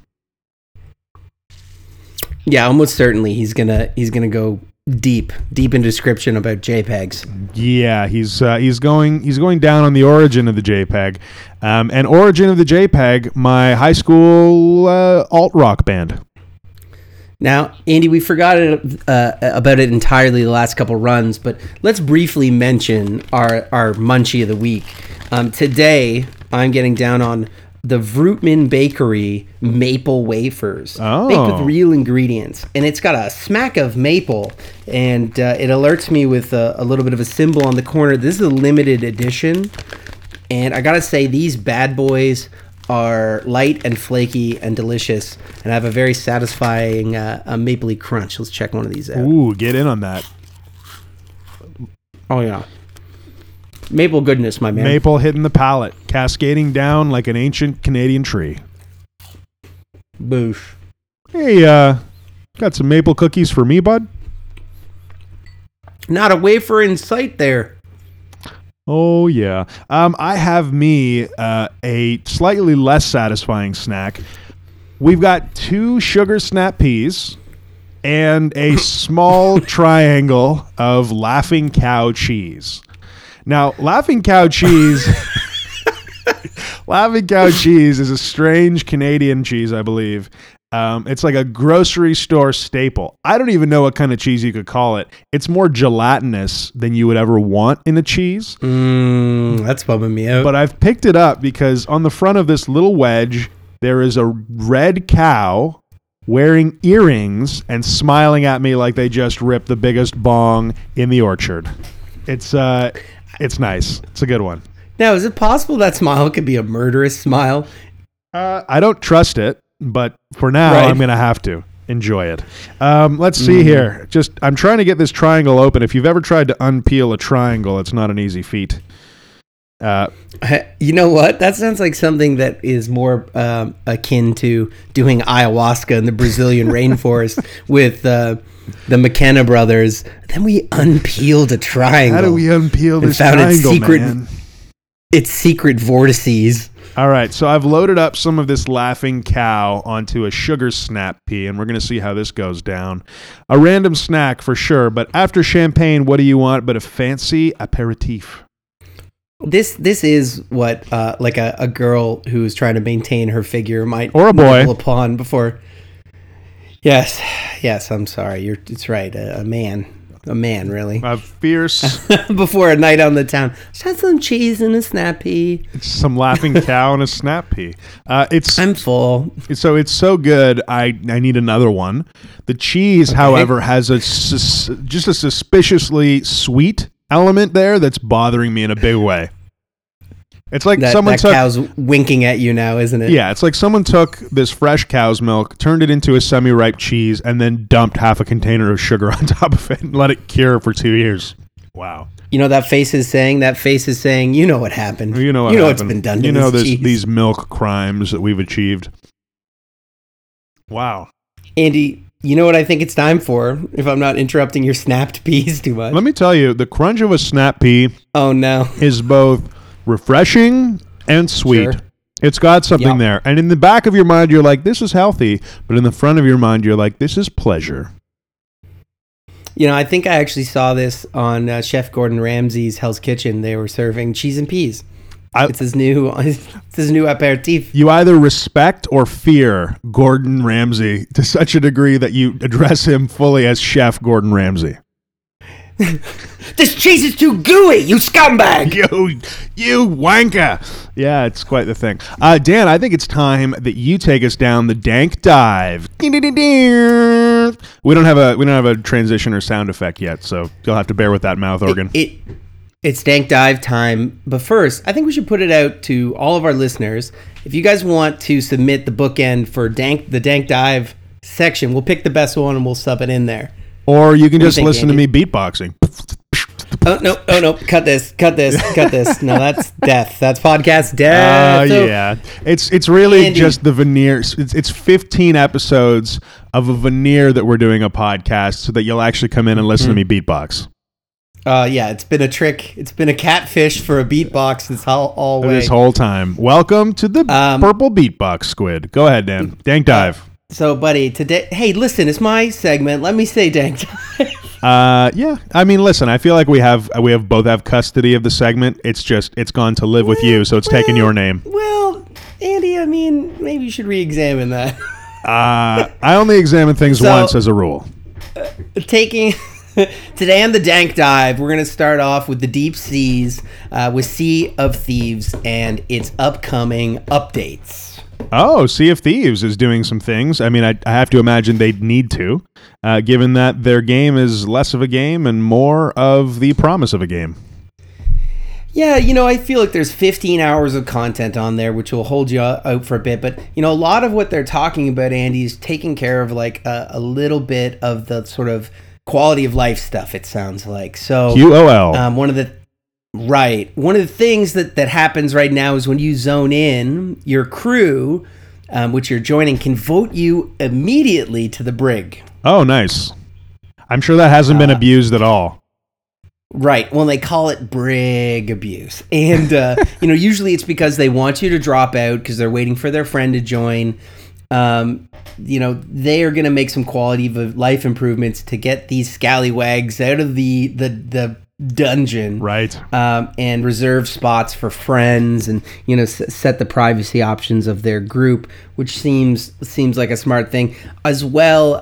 There's going to be an option to trigger on your mic and be matched with people that are also talking on their mic. That's smart. Because a lot of people have been joining mic ready only to have a bunch of mute shipmates, perhaps to prevent the telling of the location of their treasure. I've never heard of anyone doing this to address that very issue in gaming. That's crazy. It's such a good idea, because the reason that voice chat most often doesn't pan out in a video game setting, like I remember World of Warcraft introduced party voice chat a long, long time ago, and nobody adopted it, is because it only takes one time for you to zone into a party and be the guy that goes like, "What's up, everybody? How's everyone doing tonight?" Only to be met with hard crickets. That you're never doing that again. You're going to now be one of the crickets, and there will be no responding to any of those, whatever pariahs that want to roll in and use their voice chat. It feels like you rolled up into the dungeon and you went, "Oh, hi guys, I was just looking for maybe a new friend, maybe a best friend." And then you're met with deafening silence. Yeah, it's one of those moments every time. And, unfortunately, the beautiful spirit inside all of us gets crushed just a little bit every time that happens. Yeah, hence just the one time. So, furthermore, they've said, Rare has said they've heard the feedback from the community and they're doing some course corrections, which means they're going to scramble to make it right, because they know they got a hit on their hands, and they know they only have so long to land it before they turn into Destiny 2. You know what the first jobs to be taken over by AI will be? What's that? Video game press release people. We've been listening to the community. We've made some changes. AI, you're welcome. You think before coders, it'll be the PR generator? I think before we have a person, or before we have an AI that can best calculate the optimal way to mop a floor, the PR guys will be out. Sorry. Fact. We have a robot at work that washes the floor. No lie. So, Mr. Roomba. Yeah. He's not. He's tall. He's more like as tall as a 3-high filing cabinet, and twice as wide. They deployed robots like these in San Francisco to clean and shoo away homeless people, and he was tossed into the ocean pretty quick, or the fountain, I believe. That's a dark purpose for a robot. Mm-hmm. Wow. Right. That is. Yeah, I think look at that shit. You've got a janitorial robot. You're already enacting the dystopian future. And I think they deputized this robot, which has questionable legal grounds. But that made none of this shit that you're talking about is true, right? Like this can't. Oh no, be true. This is 100%. This is frighteningly true. There's a homeless police officer janitor robot roaming around San Francisco. Not anymore, bro. Not anymore. No. And it was like for a specific area. It's been tossed in the fountain. It was cop killed, Andy. This is not a real thing. Somewhere there's like a toaster oven that's like mourning her husband's death. He was a good cop. He was a good one. he shoot away those homeless people in the nicest ways. Man. Always cleaning after himself too. This is not real news. Yeah. Please continue the dank dive. Damn. Moving right along. PUBG turns out it wants its players back. Oh, okay. Was it? We talked about Fortnite's success last week. Clearly, it's blowing up everywhere. But I feel like PUBG's still chucking along at a pretty good clip. Well, Fortnite is clearly eating their lunch. It's getting more streams, it's getting more downloads as more concurrent players. The player base is expanding at a greater rate. Right. And here, sometimes it's being the trailblazer means you don't have the benefit of, forethought. You jump in and it turns into something. Fortnite could stand back and go their own way with the same idea and do it really well. So there are some things PUBG is doing right, though, right? Yeah, because it's got some players. No, and certainly. Fortnite, though, I think is a strange example of someone who can have some iteration in their design or the advantage of being second, because, frankly, their game was something entirely different that they shoehorned last minute into a PUBG style game and deployed to massive success. It's crazy. So, yeah, I can see how PUBG, and I know that there's some licensing stuff that went on, and, there's all sorts of reasons why Fortnite coming out with a Battle Royale game felt a little offside to Bluehole, to PUBG. And now it's even crazier that it's totally eclipsed PUBG in terms of at least the collective consciousness. And, you're seeing mainstream celebrities like Drake are streaming Fortnite. You're seeing, streamers of all kinds. I think there was actually, you said it last week, there was a group of YouTubers that came together to break Drake's record shortly thereafter. Yeah, 66 YouTubers. Yeah, 66. It's really become quite a phenomenon. So, yeah, I guess PUBG's doing some new interesting stuff, right? Yeah, so PUBG, seeing the writing on the wall, is going to try some new stuff, and it ran an event that's went on I think over the weekend, and it was called Tequila Sunrise, and what this mode is there's a tight encircle, like you drop into a smaller area and you can see the first circle as you're dropping. Normally you only know where the circle's oriented when you land. So players will concentrate themselves on a smaller area, and you're limited to shotguns, melee weapons, level 3 armor, and helmets, and they drop 3 times as often as the standard. And so what you get is just a higher paced, just free for all, and you just hear the boom, boom, boom, boom, boom of shotguns, and you're kind of finding out the range, because you have to get pretty close for a shotgun distance. And I think that you're supposed to be, it's only for player groups of 4. Everyone goes into 4-person squads. So the theory is that you're working together. So you can imagine how this turns into an interesting little surgical strike team that's trying to pull off what could be some very cool squad combos. Yeah, it sounds interesting. They're bringing out some new modes to try and game it up a little bit, I guess, and adding in some cosmetics, I think, too. Weapon skins? Yeah, weapon skins, I think. Interesting. Right. Yeah. I know that Fortnite, and admittedly, I haven't actually played enough Fortnite to get any of the, the special skins, or I think you have to purchase some of them, perhaps. I think that's how they monetize their game. So I haven't really done enough of that. But what I know about Fortnite is every time I have zoned in, everybody looks super different.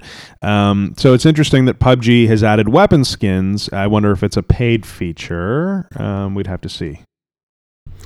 Yeah. So also look forward to further custom games. There's another one coming up called Savage, and it seems to focus on early gunfights and a ramped up, exciting version of play. So it'll be interesting to see how it goes. Yeah, if you've run across in Fortnite somebody who's using the default skin, you're either playing against somebody who downloaded the game today, or they're the most deadly player on the server. Yeah, just insane levels of deadly.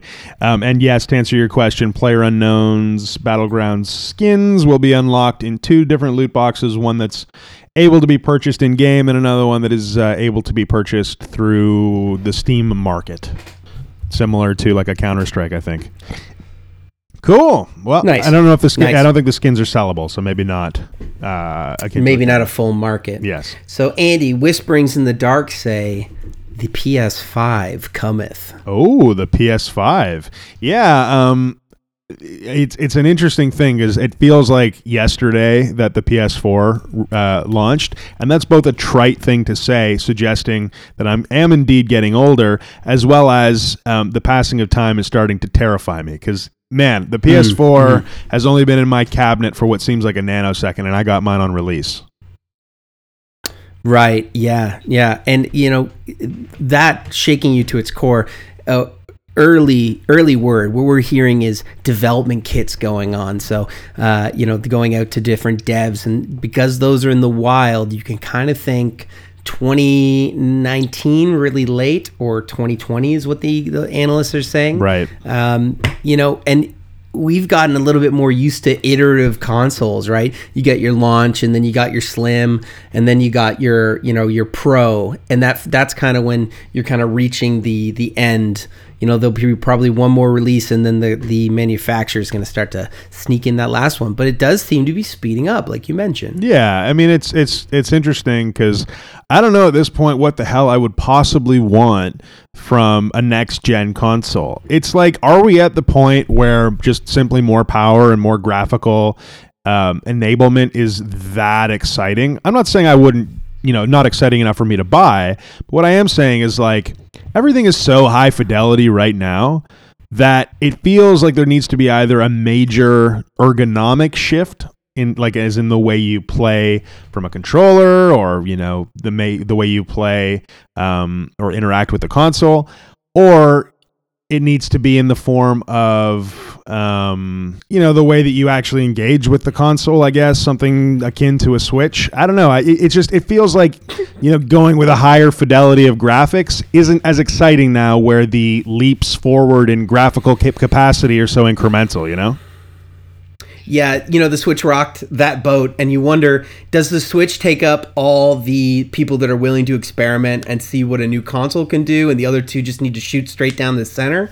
They seem to be trending towards the VR experience big time on their chipsets, especially what we're seeing from the PS5 early preliminary leaks. They seem to be integrating some dedicated VR processing. Right. So, that's something that Sony's keeping an eye on. They sold at 2 million VR units. So there's like an argument up for it. 1% of America is using it.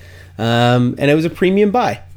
Yeah, I mean, listen, I've actually never interacted with VR before, so I don't know how next gen it feels. My understanding of where VR is at right now is it's cool and it feels gimmicky and it's not as engaging or immersive as you want it to be, right?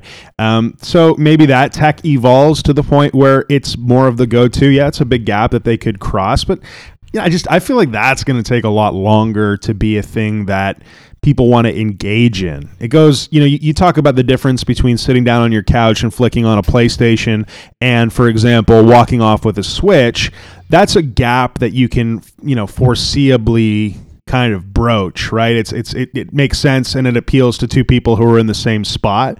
Someone who wants to put a VR headset and see nothing but VR, that's just a different experience than those other two things. And it feels like it's a smaller segment of people who actually want to play video games in that way, Yeah, and I think it's like lends itself to a different video game experience. Like I did a Ghostbusters VR activity at the Rec Room in downtown Toronto, and you basically run through a Ghostbusters simulator, and you're wearing like a proton pack, and you're moving through spaces as you're having like a VR experience. You're shooting ghosts and throwing down traps and stuff, and it's good, and maybe not an apt comparison to the modern PlayStation VR games out there like Doom and Resident Evil and whatnot. But after if I imagine myself doing that activity for like 1 to 3 hours, I'd be sort of tapping out earlier rather than later. So I think my game time would actually shrink. Right. No, it makes perfect sense. I wouldn't know. But VR seems like an interesting way to approach the future of video gaming, but for some reason it just doesn't feel like the way. I feel like the next or perhaps the next generation of video game consoles that really feels like a leap will maybe not be this one, Yeah. Maybe it's just another bridging technology. Who knows, man? 2020 feels like some Blade Runner type year. Yeah, it does. Feels like the year that they develop some sort of PlayStation peripheral that ends up being the eventual downfall of humanity. Yeah, it's 2020, and you're like, your tax bill comes in, and you're like, still in dollars, not credits. Yeah, exactly, man. You want to apply for a job on Mars, but we're not there yet. Yeah, no kidding. Well, Andy, I think that'll let us come to the surface on this dank dive. Yeah, well, there's some interesting news articles. Speaking of stuff coming out of the video game world, there's a pretty small list of releases of games coming out in April. And not really anything with one very notable exception that I'm interested in playing. But that notable exception, of course, is God of War, April 20th, on your dad's birthday. Yes, just your dad. It's the perfect time to buy Dad of War. Yeah. Featuring Kratos. That's so apt. So apt. Yeah, I mean, I think you were telling me this originally, and I've looked into it more. And action games in the vein of God of War traditionally haven't been my favorite thing. The closest I get to really loving action games is probably The Witcher. But man, this one looks like a ton of fun. And Kratos has a son now, and he's swinging a battle axe, and his son's rolling around with him to kick some ass, and they're all in a Viking Norse setting. So it just, there's so many reasons why that sentence makes the difference for me between what, God of War was when I played it on PSP or on early PlayStation to what this release sounds like it's trying to get accomplished. Absolutely. It's like got some Event Horizon mixed in there. And what really blew me away, Andy, is the game reportedly can be played as one cinematic shot. No cuts, cool. No load screens, one shot. Yeah, I like it. Yeah, I mean, I don't know what outside, like if this game was still set in the traditional God of War mythological Greek setting, I wouldn't have even given it a second look. But for some reason, the Norse mythology Kratos being dropped into that separate setting, it sounds really cool. And I'm interested to see how they pull off what I understand to be a little bit more of like a narrative focus in this game. There's also a marked lack of QuickTime events, which from the PSP God of War title, which is the one that I played the most, there were QuickTime events all over that thing. You'd get halfway through a boss fight, and like all of a sudden you're mashing, square, circle, or whatever it is to get through, which always feels like a little bit of a cop out, right? So they're replacing that with like a stun meter. I don't really get how the combat system works, but it sounds interesting. It looks elegant. It's one of these things where you look at the flow of combat, and it's a tech demo, so you believe what you want, but the combat looks so fluidic, and there seems to be some good customization around that style. You seem to be able to put it into durability or increase your damage with your axe more. You're an axe guy. There's another skill tree. So I too am an axe man. A little bit of an axe man. A little bit of an axe man. Do Kratos how you will. Can I ask you an honest question, Dan, before you tell us what you think? Fluidic, where does that rate on the being a word scale?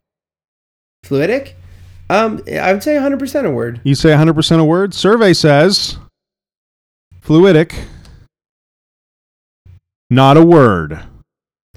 Dude, fluidic is definitely a word. Oh. Survey says fluidic is a word. Of, relating to, or being a device that depends for operation on the pressures and flows of a fluid in precisely shaped channels. Fluidic is also an adjective. It means it is like has viscosity and moves around. It has the properties of a fluid. Like, I believe you. Carry on. So Dad of War. You're right. I like the tonal shift. Just talking about the old games for a second. I really liked and I thought was really clever. You have this like powerful Greek warrior gentleman even at the beginning, and when he opens chest, you have to like pound the X button, and that could in theory be annoying, but it's not like a Link thing where you come over and hit it and it opens majestically once. Like Kratos rips that chest open with his might, just like he does Gates and Gorgon's heads. And it was like a good way to like tell the brain of the player, like, oh, this guy's violent and strong, like he's a rough and tumble gentleman. Yeah, I mean, sure, that definitely conveys that feeling the first time you're mashing a button, but as a gameplay device, it always feels just annoying to me. It's like it's like a call from the captain. You know, This is the captain speaking. You've won a free cruise, and you know that's what it feels like when I'm in a QTE. Yeah, you know what? God of War, I think, was just enough, and then you got into games like the Star Wars one with Death Star. What is it? Force, something of the Force. Anyway, there's a quick time event every 2 seconds to take down an ATST or whatever. It became obnoxious immediately. You're like, that was super cool. Can we never do it again? And they're like, sorry. Oh man. You know what other game's coming out? Yakuza 6. So I haven't played any of the games in the Yakuza series, which I hear is extremely strong storied. Yakuza 6, The Song of Life, just looks like a continuation of the story, including going to prison and coming out a mysterious baby daddy. So, I mean, listen, that old chestnut, bringing it to life. Other than that, a lot of like these kind of indie titles on the map. There's a game coming out called Metal Max Xeno on Vita. It's coming out for PS4, but Vita also. Sounds like exactly the kind of game that embodies a Vita title. It's a vehicular anime chibi tank role-playing game. Hey Andy, what's a chibi? Chibi is a vegetable. Oh. No, a chibi is a chibi. Nutritious? It sounds like it should be a vegetable. A chibi is like a small anime drawing of a tiny being with an enormous head. I don't get the fascination, but it's a real phenomenon. Yeah, and it feels like there must be an audience, and it's like the exact amount of money you want to spend on a license. You're like, where'd you get the license? Oh, we made it up just now. Just now. Here we go. Just now. Yeah, but you play in vehicles, and there's tanks involved, and it's a role-playing game. It seems super weird. And you know what? Maybe it deserves a shot. April 19th for the Vita. Hey, Andy, Age of Empires got a remaster, and following that up spiritually, we got another sort of that type of strategy game in Total War, and there's two. There's the Thrones of Britannia, and it's just one. Anyway, it's Total War in medieval Britannia. Oh yeah, and that's the game. That's what it is. Succinct as usual, my friend. Total War has never really appealed to me. That game, a mutual friend of ours, Joseph, used to play this game in its early days, and it always just seemed like a random stringing of like multiple choice events, like assassinate the general or try and be diplomatic with the general, and in between there was just the random simulation of a complete war of attrition. You just got two sides grinding away at each other on the numbers until one side is victorious.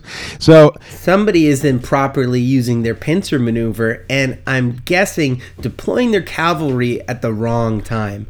Sun Tzu says that the battle is decided to be won or lost before a single arrow is fired. Yeah, know thy enemy.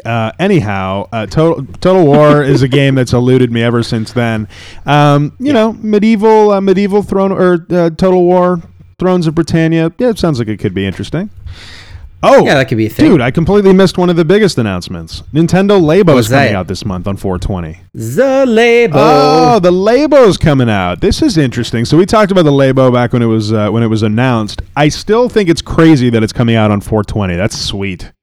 That's just the best day. I wonder if Nintendo's up on that, or it's just the right time for them to be up on, like their cardboard kit-based add-on. And my question is, Andy, I heard you could buy them like pre-made from Nintendo. Is that a true fact? That I do not know, but what I do know is there is a stoner at Nintendo, and he's the one who sets the release dates, because there's no way this is a coincidence. We should release it on 420. They're like, that is an acceptable day. Man, this is, what Nintendo Labo, if you don't know what it is, you kind of been living under a rock, because Nintendo's gone ahead and turned a bunch of boxes into crazy toys that react with your Joy-Con. So I think right now the ones that are coming out are like the piano and the fishing set and that were kind of demoed. And then there's another version coming out that's the same price, like $60 or $70, that lets you simulate a giant robot or something. And it seems like not that cool, because all you do is wear a backpack and walk around or like move your arms. Looks like something you could do with like a Wiimote from the original Wii. If you're 12 or a mom, this is like a godsend. They're like, I want them to learn how to garden, but they want to play video games. Let's split the difference. No. I'm just talking about the robot one. Everything else sounds amazing. Yeah, for sure. Yeah, but there's also like a Wii Fitness element with the robot one, so I guess that's kind of the angle they're coming from. Yeah. You're like, you're going to stomp around, you're going to be a robot, you're going to get some exercise. For me, the coolest Labo thing that's coming out is there's this fishing one where you can customize your fish. Like, you'll cut it into a shape and then import it into the Switch, and then you'll like color up your fish and it'll become this unique fish that you fish later.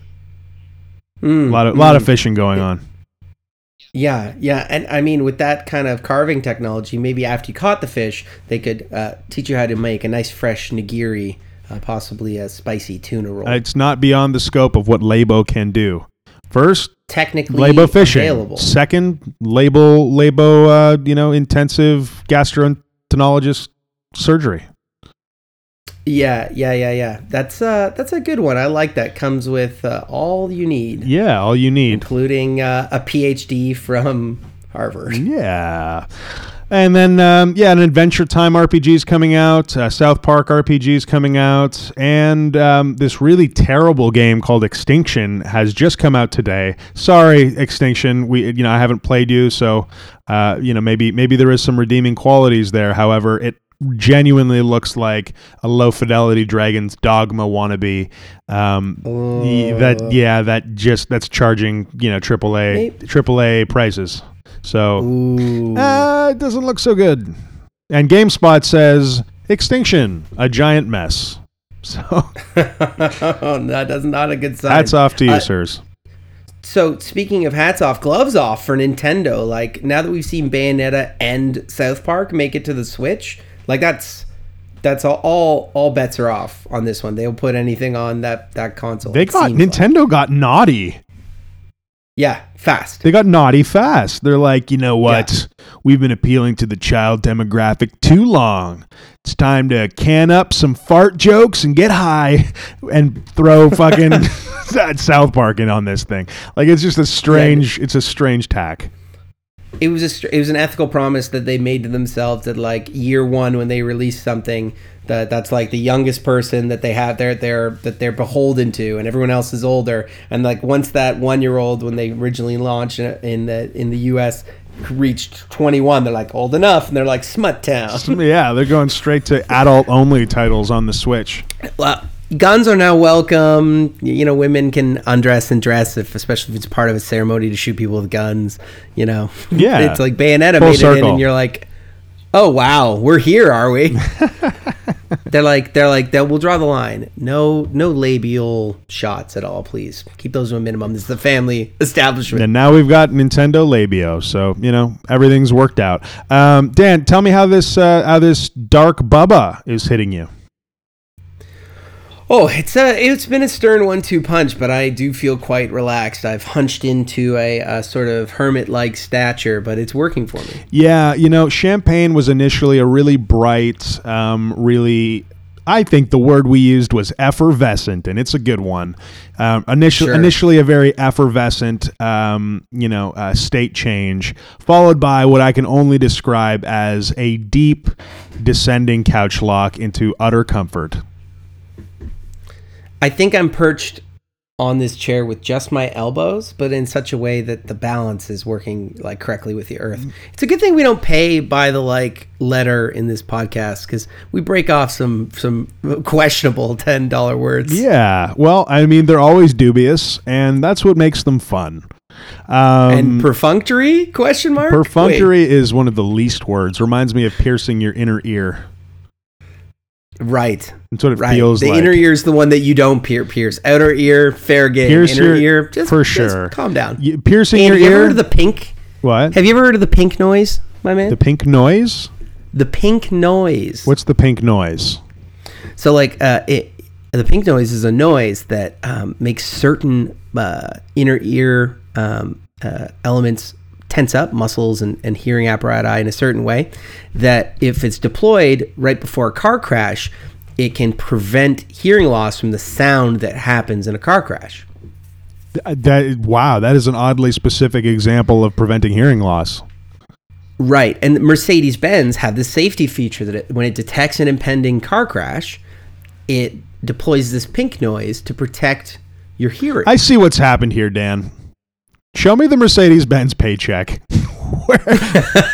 Like, seriously. That's This last 2 minutes has been a fucking Mercedes-Benz shill, and I don't want to hear anything else about it. That's Dank Dan at PDSQ. That's cool. It's a unique thing, the old pink ear. Boy. But how many car accidents have to happen before you're like looking at a mangled person? You're like, wonder if they're deaf at all. Do you think because hearing's okay, everyone slowly turns and looks at there's that fucking dark Bubba coming out at you, coming out in the most macabre of ways. No, but the truth is that they've armored these vehicles in such an awesome way. Like, you crash a car of that make and model and stature, an airbag hopefully catches your face in the front. There's airbags across all the other windows that fly over to keep anything from flying, or you flying out of the car, any of the horrible things that can happen. And you're seat belted in, and the car fractures and breaks in just the right way. So after long enough, you're like, how do we keep them from getting concussions? And like, when the guy comes out of, you got 100,000 people come out of car crashes just fine, you start to hear people being like, oh, but my ears hurt, and I have ringing. They're like, you have ringing. Well, you were just in an 80-mile-an-hour car crash. Yeah, no kidding. You're like, but my ears. Oh yeah, ears are ringing. And Mercedes is like, we'll innovate past that. You'll be back to crashing your car in no time. Oh my God, horrific. High Times recently put out an article, how to hide the smell of weed. High Times, where was this when I was 14? Or maybe it's a repurposing of an article that they've posted every year for the last 3 decades. I don't know. Heads up, everybody. But sure enough, High Times has come out with how to hide the smell of weed, and that's cool, man. Let's find this out, because here's the thing. The smell of weed is now more than ever a pretty acceptable thing to smell in Canada, and at the same time, there are times when you don't want to be stinking up either the car of a mother-in-law or something of that sort. I feel like there's still some very specific examples of when you don't want to smell like weed. But number one on High Tide's list is, drum roll please, Dan. Open your window, have a fan.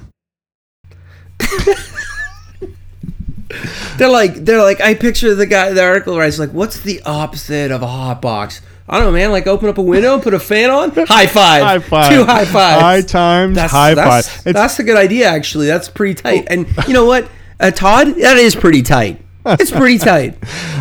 You know what? I don't want to throw too much shade at High Times. They qualify it. If you're trying to hide the smell, you want it out of the room as soon as possible. It feels like common sense, but maybe there's some deep thought that goes in there. I'm throwing zero shade at High Times. It gently suggests, without making you feel like an idiot, if you just Googled like how to not smell like pot, like, I need this, Rhonda's coming, my stepmother. It's like, hey bro, if you open up that window and turn on your fan, you're like, good idea. Good idea. And you didn't make me feel bad. You didn't make me feel bad about it. It's like, I know, man, we're here for you. Yeah, I feel that. If High Times was a dude, he would be Todd for sure. That's why it's not written by Business Insider. That's right. Like, well, in Q4 of 2008, we were aware of this, and you should have been too. Yeah, We're disappointed. Open up your window, dickhead. No papers. Okay, this is some interesting information here, because you're sitting back, you're wondering, how can I go ahead and smoke this thing without creating as much smoke as possible?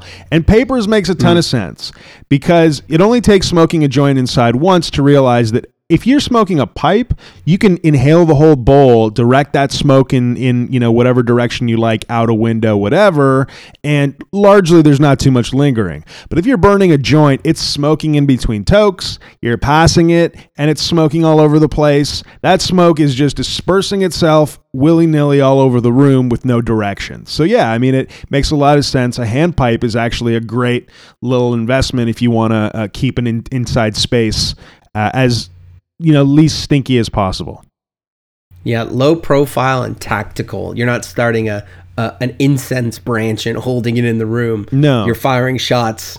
Well, I mean, actually, this is something that I've kind of really settled into over the past while, which is I like blunts. I don't typically roll them a bunch myself. That's usually more of a social setting, but joints for sure are probably my favorite way to smoke, right? A nice joint. And when I'm inside, there's absolutely no way I'm rolling one up. It's so nice to be able to grab like a Sherlock pipe or something small, stand by a window, do a bowl and a half or something of that sort, and just blow it right out, leaving pretty much no stink behind. Yeah, that's a tactical in and out, and I should hop up on that. I'm still hitting the similar efficiency bong, but you do kind of have a larger apparatus, but generally the same thing. You can fire it out the window, and you're in and out, and there's no problem. Yeah, and then the old sploof. The sploof. Yeah. The return of the sploof. I think you corrected me and said no, it's a spoof, but no, it's also a sploof, I think. Yeah. You know what? I think it's one of those things that went by many names, and we said spoof, and I think sploof is valid. Yeah. Because you put a spliff in it. Once you put a spliff in the spoof, it's a sploof. Yeah, guaranteed, 100% certified. So yeah, the Smoke Buddy and the Sploofy are two products that are basically a reusable high-end sploof, but you can just do the old cardboard tube and dryer sheet, and that is one that I think everybody's participated in at least once. Yes, that's the old university dorm room trick. When you absolutely can take no chance. Yeah. You've put a silencer on that. Oh yeah, yes you have. Vaporized, that's an easier one. Although vape still kind of makes enough smell that I think it's a false sense of security when you're vaping on herb, even if you're vaping on extract, but especially on herb. That you can smell that from a good distance away, and it will linger. So, vaporizing I don't think is the be all end all. Candles, incense, and spray. This I gotta disagree. Oh, you know what? They're candid about it. The last resort to hiding the smell of weed indoors is to cover it up with the smell of something else. And isn't that true, man? Like, there's got to be nothing else on earth that cuts through a cloying, nauseating smell like weed. It's so additive. Yeah. Unless it's the perfect neutralizing scent, you can do more damage than good with this one. Yeah, no, for sure. I mean, I remember I smoked in a vehicle many years ago, and it's a cigarette, not weed. And what I got was one of those Glade or Airwick tobacco removal sprays, right? They get rid of the smell of tobacco. I got to tell you, I sprayed it in the car. Not only did my car still smell like tobacco, but it smelled like tobacco and rat poison. So I could tell you, something went wrong. Was burning. There was it was as if you had walked into a porta potty and lit the whole thing aflame. Just the worst kind of scent. And regardless if it's that bad or if you're just doing some Febreze or whatever, pretty challenging to cover up the smell of weed that way. Andy, I recently got in a 3-hour traffic jam, something a jackknife across something. And what occurred to me is that driving and smoking a cigar at highway speed would be horrible.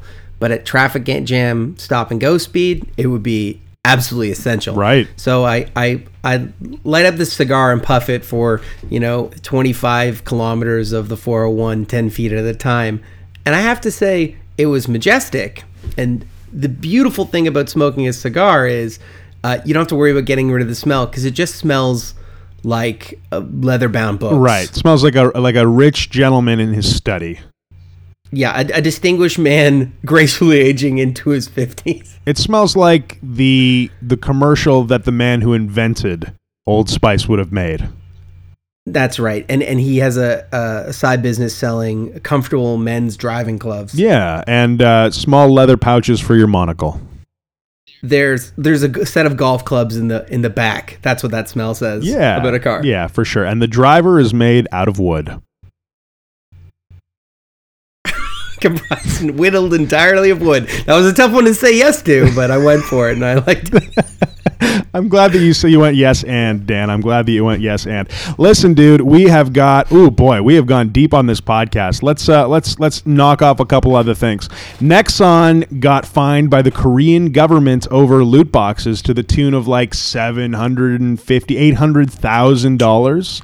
Whoops. Yeah, they did a little bit of misleading marketing around the odds of getting some specific shiny items, generated a nice little chunk of money, and promptly got fined by the Korea's Fair Trade Commission. There were two other... we didn't mean to turn our game into a rigged slot machine. No, it was an accident. That was not us. We didn't mean to go deep on deceiving the public. We just wanted to generate a little bit of cash in a deceitful way.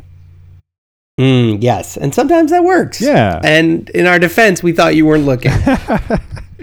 Pokemon Go is getting shiny Pokemon. I can't go any deeper than this, other than to say Pokemon Go is like the thing that blew up 2 summers ago and somehow has continued iterating into a totally different game. Like I jumped into the notes of this game a couple weeks ago, and they've added like 3 generations of Pokemon. They've got weather specific stuff you can do. It's like quite in depth. And that's kind of mind-blowing. I wonder if Pokemon Go had released in the state it's in today, if you'd still see a lot more people playing it, because admittedly it has died off pretty good. But yeah, now they've got shiny Pokemon, so that's cool if that's what you're into. Hey, Andy, Pokemon's my safe word, so yes, no deeper. No deeper. Let's move along. Let's move along. And finally, binge drinking is on the decline in weed legal states. An article by Mary Jane reveals. You don't say. Yeah, it's fascinating. It's some interesting stats here. Apparently, there's been a worrying spike, according to the CDC, so not just like a random opinion. There's been a worrying spike in heavy drinking across the country over the past short while. 1 in 6 Americans, or 37 million people, consuming more than 5 drinks within 2 hours at least once a week. I mean... That's going for it, Andy. Yeah, I mean, that's just kind of like a Friday, Saturday night for a large chunk of the population. I'm wondering what their actual stats would be if they increased that to like 2 days a week or something of that sort. Right. You know, I feel like it's less shocking that, you know, 1 in 6 American adults go out and get wasted on a Friday or Saturday night. That doesn't seem that, and it's 5 drinks, so it's not even wasted. It's just out for a time. Anyway. Yeah, when I go out, I'm taking a cab home. Probably I should. Yeah. Like you're going there. You shouldn't operate any heavy machinery. Sure. And it's no surprise. Like the alcohol companies kind of panicked when legalization was rolling forward and took one of the groups that took active measures to try and stop it. And while some of them are doing that, they're also hedging their bets. Like Anheuser-Busch has purchased some stuff in the green space, and they're like, well, I better have my legs on in both boats. Was that Anheuser-Busch? I thought it was Constellation, the guys who do Corona. I think it's both, my man. Oh, really? To be honest with Interesting. Yeah, I mean, a lot of them are hedging their bets for sure. And Corona didn't oppose it, but Anheuser did in certain states. They tried to put a stop to it, and it's it's probably a good thing. Well, I mean, there's also some breweries that are doing. What is it? Oh, yeah, like Blue Moon. In this article, it says the brewmaster behind Blue Moon announced he'd be starting a THC-infused brewed beverage company. And I think Constellation Brands said about the same thing. So, followed behind a Budweiser executive who made his own leap into the California cannabis industry. So you're right, Anheuser-Busch is in there too. And Constellation Brands. Wow, crazy. Yeah, they're jumping in both feet, really hedging their bets. Hey, Andy, did you know that Blue Moon is only called Blue Moon in the United States of America? What is Blue Moon?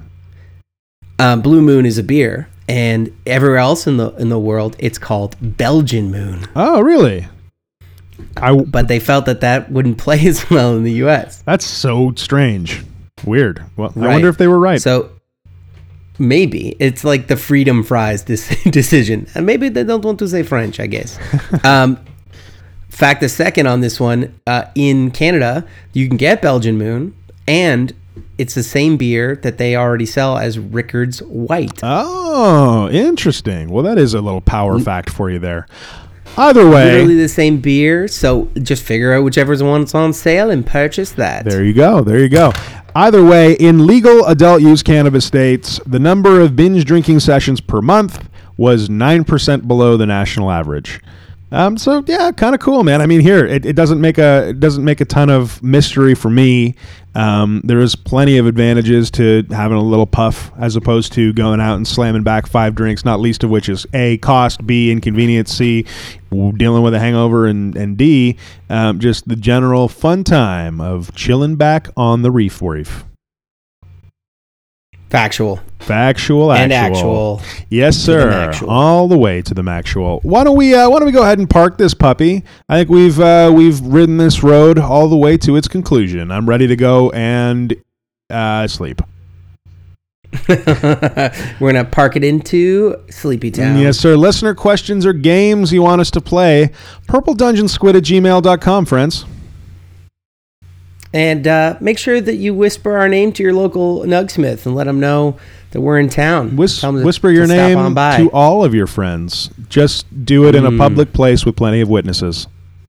I love it. Make sure you follow us on Instagram @PurpleDungeonSquid. Until next time, Keep it dank.